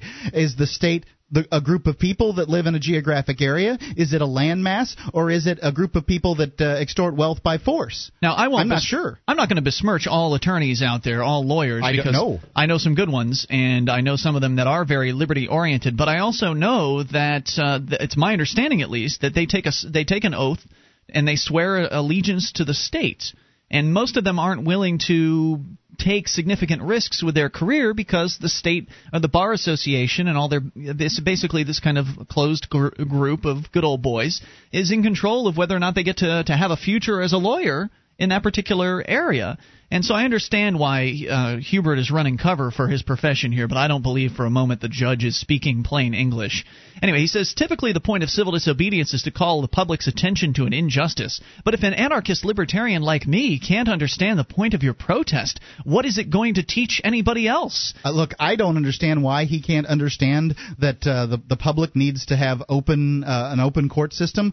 That freedom of speech, freedom of the press should be pretty obvious that if it's a public area, the press should be allowed to Here in New Hampshire, I don't know how it is in Texas or wherever this gentleman is. Here in New Hampshire, bloggers are considered the press, to have the equal standing as credentialed press. Don't you think that they should? Who you ask? Well, that's what the judge said. That's precedent. Well, it depends on which judge and where. You'll get different responses wherever you go. This is unfortunately how the law works, because we don't actually have a nation of laws. We have a nation of men, rule by men. Arbitrary rule. And they do whatever they want. And, so that's what the purpose of this civil disobedience that Sam did was. And so therefore it fits the criteria. I understand that sometimes civil disobedience can be frustrating. I find it frustrating the way that Sam was at, some of his videos was yelling at the bureaucrats. But in the fact that he is willing to go to jail to be able to film in a courtroom, to me, that's what we need. And you get that. He says it's going to teach them that libertarians are lunatics, or at least extremely frivolous people who don't have any serious ideas that would actually improve their lives. Then there's their parking meter Robin Hood stunt, where they go put money in people's parking meters and leave a note explaining that parking meters are unjust because people are forced to pay for parking spots through taxes, then forced to pay again when they actually want to use them. I don't know if that's what the note says. Knowing Lauren Canario, who is the one of the people that's behind the parking meter outreach here, I believe she posted her envelope that she puts up on people's cars, and I don't recall all of that, but then again, I don't have it in front of me. But it's a true statement. It is a true statement. I think that it's basically they're rescuing people from. It's kind of they've created this. We've rescued you from the king and his ransom or whatever, and we've saved you from. So what difference does it make? I mean, why is it bad? How many people are going to be upset? Here's his explanation. I'd love to hear it. He says, people may appreciate being spared the ticket. A lot. But parking meters are one of the worst things that you could use to try to illustrate government injustice. It's a fact that the government owns streets and parking spaces. Well, they own it as much as any criminal gang owns something that they stole money to purchase that something with. Well, they stole it a long time ago, and the history is based on people stealing things and then having it for a long time. I mean, just look at the white people versus the Indians, and in Cuba and in Hawaii, Israel. You pick it. That lends legitimacy over time. I agree that it may not be the best the best thing to show people liberty on. However, what difference does it make? It's an outreach project. Right. These people go out and they spend their time creating goodwill amongst the Free Staters. That's what it is. It's a public relations project first and foremost. Tell me what's bad about it. You're helping people avoid parking tickets. They're putting money in people's meters when they've expired, so they're helping people that are going to get ticketed because those sharks are out there ticketing people all day long here in Keene. And so when you get that envelope on your car, it's appreciated. Yep. People have sent money in voluntarily with that envelope to the parking meter fund to help this happen for other people in the future. It creates goodwill, and hopefully that can counteracts some of the bad will that might be created by people that don't want to see cameras in courtrooms. Somebody standing up for that, at least. Somebody who lives in this kind of ivory academic tower, though, doesn't know about public relations. Right. Those people should be spending their time writing an essay on how roads need to be private. Which he's done. He's done those things. I mean, he's got some great essays up on Lou Rockwell. I'm not saying he doesn't. I'm just saying that he's suggesting that maybe Lauren and Jim should be doing that instead. But the fact is, different people have different things to offer here in the Free State Project. Some people are going to be better at being politicians. Some people are going to be better at being academics. Some people are going to be better and be motivated and be passionate about being civil disobedience. He says you can't expect people to do well what they're not interested in. He goes on, and there's a little bit left here. He says, so given that we're stuck with government streets for the foreseeable future, we can have free parking and therefore parking shortages, or we can try to at least approximate a market. Of course, as they're showing their neighbors, libertarians prefer chaos. And you know what these people would do if the town took the parking meters away. They'd try to homestead a space permanently by plunking some junk car or other big Absolutely true. I think he's talking about us, the activists. No, he's talking about... He is talking about that. Listen, he says they'd homestead a space permanently by plunking some junk car or other big object in a space. Then when the government tow truck came, they'd lie down in front of it, yelling about how they'd been oppressed, hoping to God they'd get tased and arrested so all their friends can see it on YouTube. Okay, well, his speculation's out of line. He doesn't know what's going to happen. He doesn't know who's here. But he doesn't know it may very well happen. The government isn't going to get rid of the parking meters because two people or a handful of people go around putting quarters in meters. That's not the purpose of that program. The purpose, really, if you think about it, is to challenge people's assumptions, which might not necessarily be optimal. So there's a lot of assumptions. There's assumptions about the activists, you mean? The assumptions about the role of government. Yeah. The assumptions about a lot of things. Because the government's gotten so far out of control now and overstepped their boundaries in so many areas, and a lot of people have come to accept it. And people like this, all they're doing is they're trying to raise public awareness that, well, this is wrong. So he wraps up with an assault on the topless protest idea. He says, now the latest is that some young women in Keene want to get topless in public to fight for the right to do that. He doesn't know their ages. Of course, I'm of two minds about this, but it's an idiotic cause because it's a fight over what you can do on public property, and there's no obvious reason why your desire to be topless should trump some other person's desire not to run into topless women when going about their business. Well, besides the whole equality factor, right? Hubert. That's what it's about. It's about men are able to do it and women aren't. That's unequal, and libertarians are against that. He says it needlessly offends a large segment of the community who might actually appreciate you if you chose your battle of one of the hundreds of issues that actually matters. So Speculation. We'll see. Will this guy come on the show and talk about this? What does he think activists should do? We'll find out if he comes on. See you tomorrow night. FreeTalkLive.com. Attention, all active duty members and veterans of the U.S. military. Your proud service to your country entitles you with the right to participate in special VA loan programs with benefits not available to the general public, like the ability to purchase a new home with no down payment or mortgage insurance, or refi with cash out, up to 100% of your present home equity with less strict credit criteria. You are entitled to these benefits. Review them online at VARadio.com. This is Tim Lewis from iFreedom Direct and a veteran of Operation Iraqi Freedom. I want you to know that as a member or veteran of the United States military, you've earned special rights and privileges. On your feet! And get the details at VARadio.com. iFreedom Direct Corporation is a private lender approved by the VA and licensed in most states. In certain states, certain restrictions and limitations apply. For a current list of licenses, disclosures, and all benefits, go to VARadio.com. VARadio.com.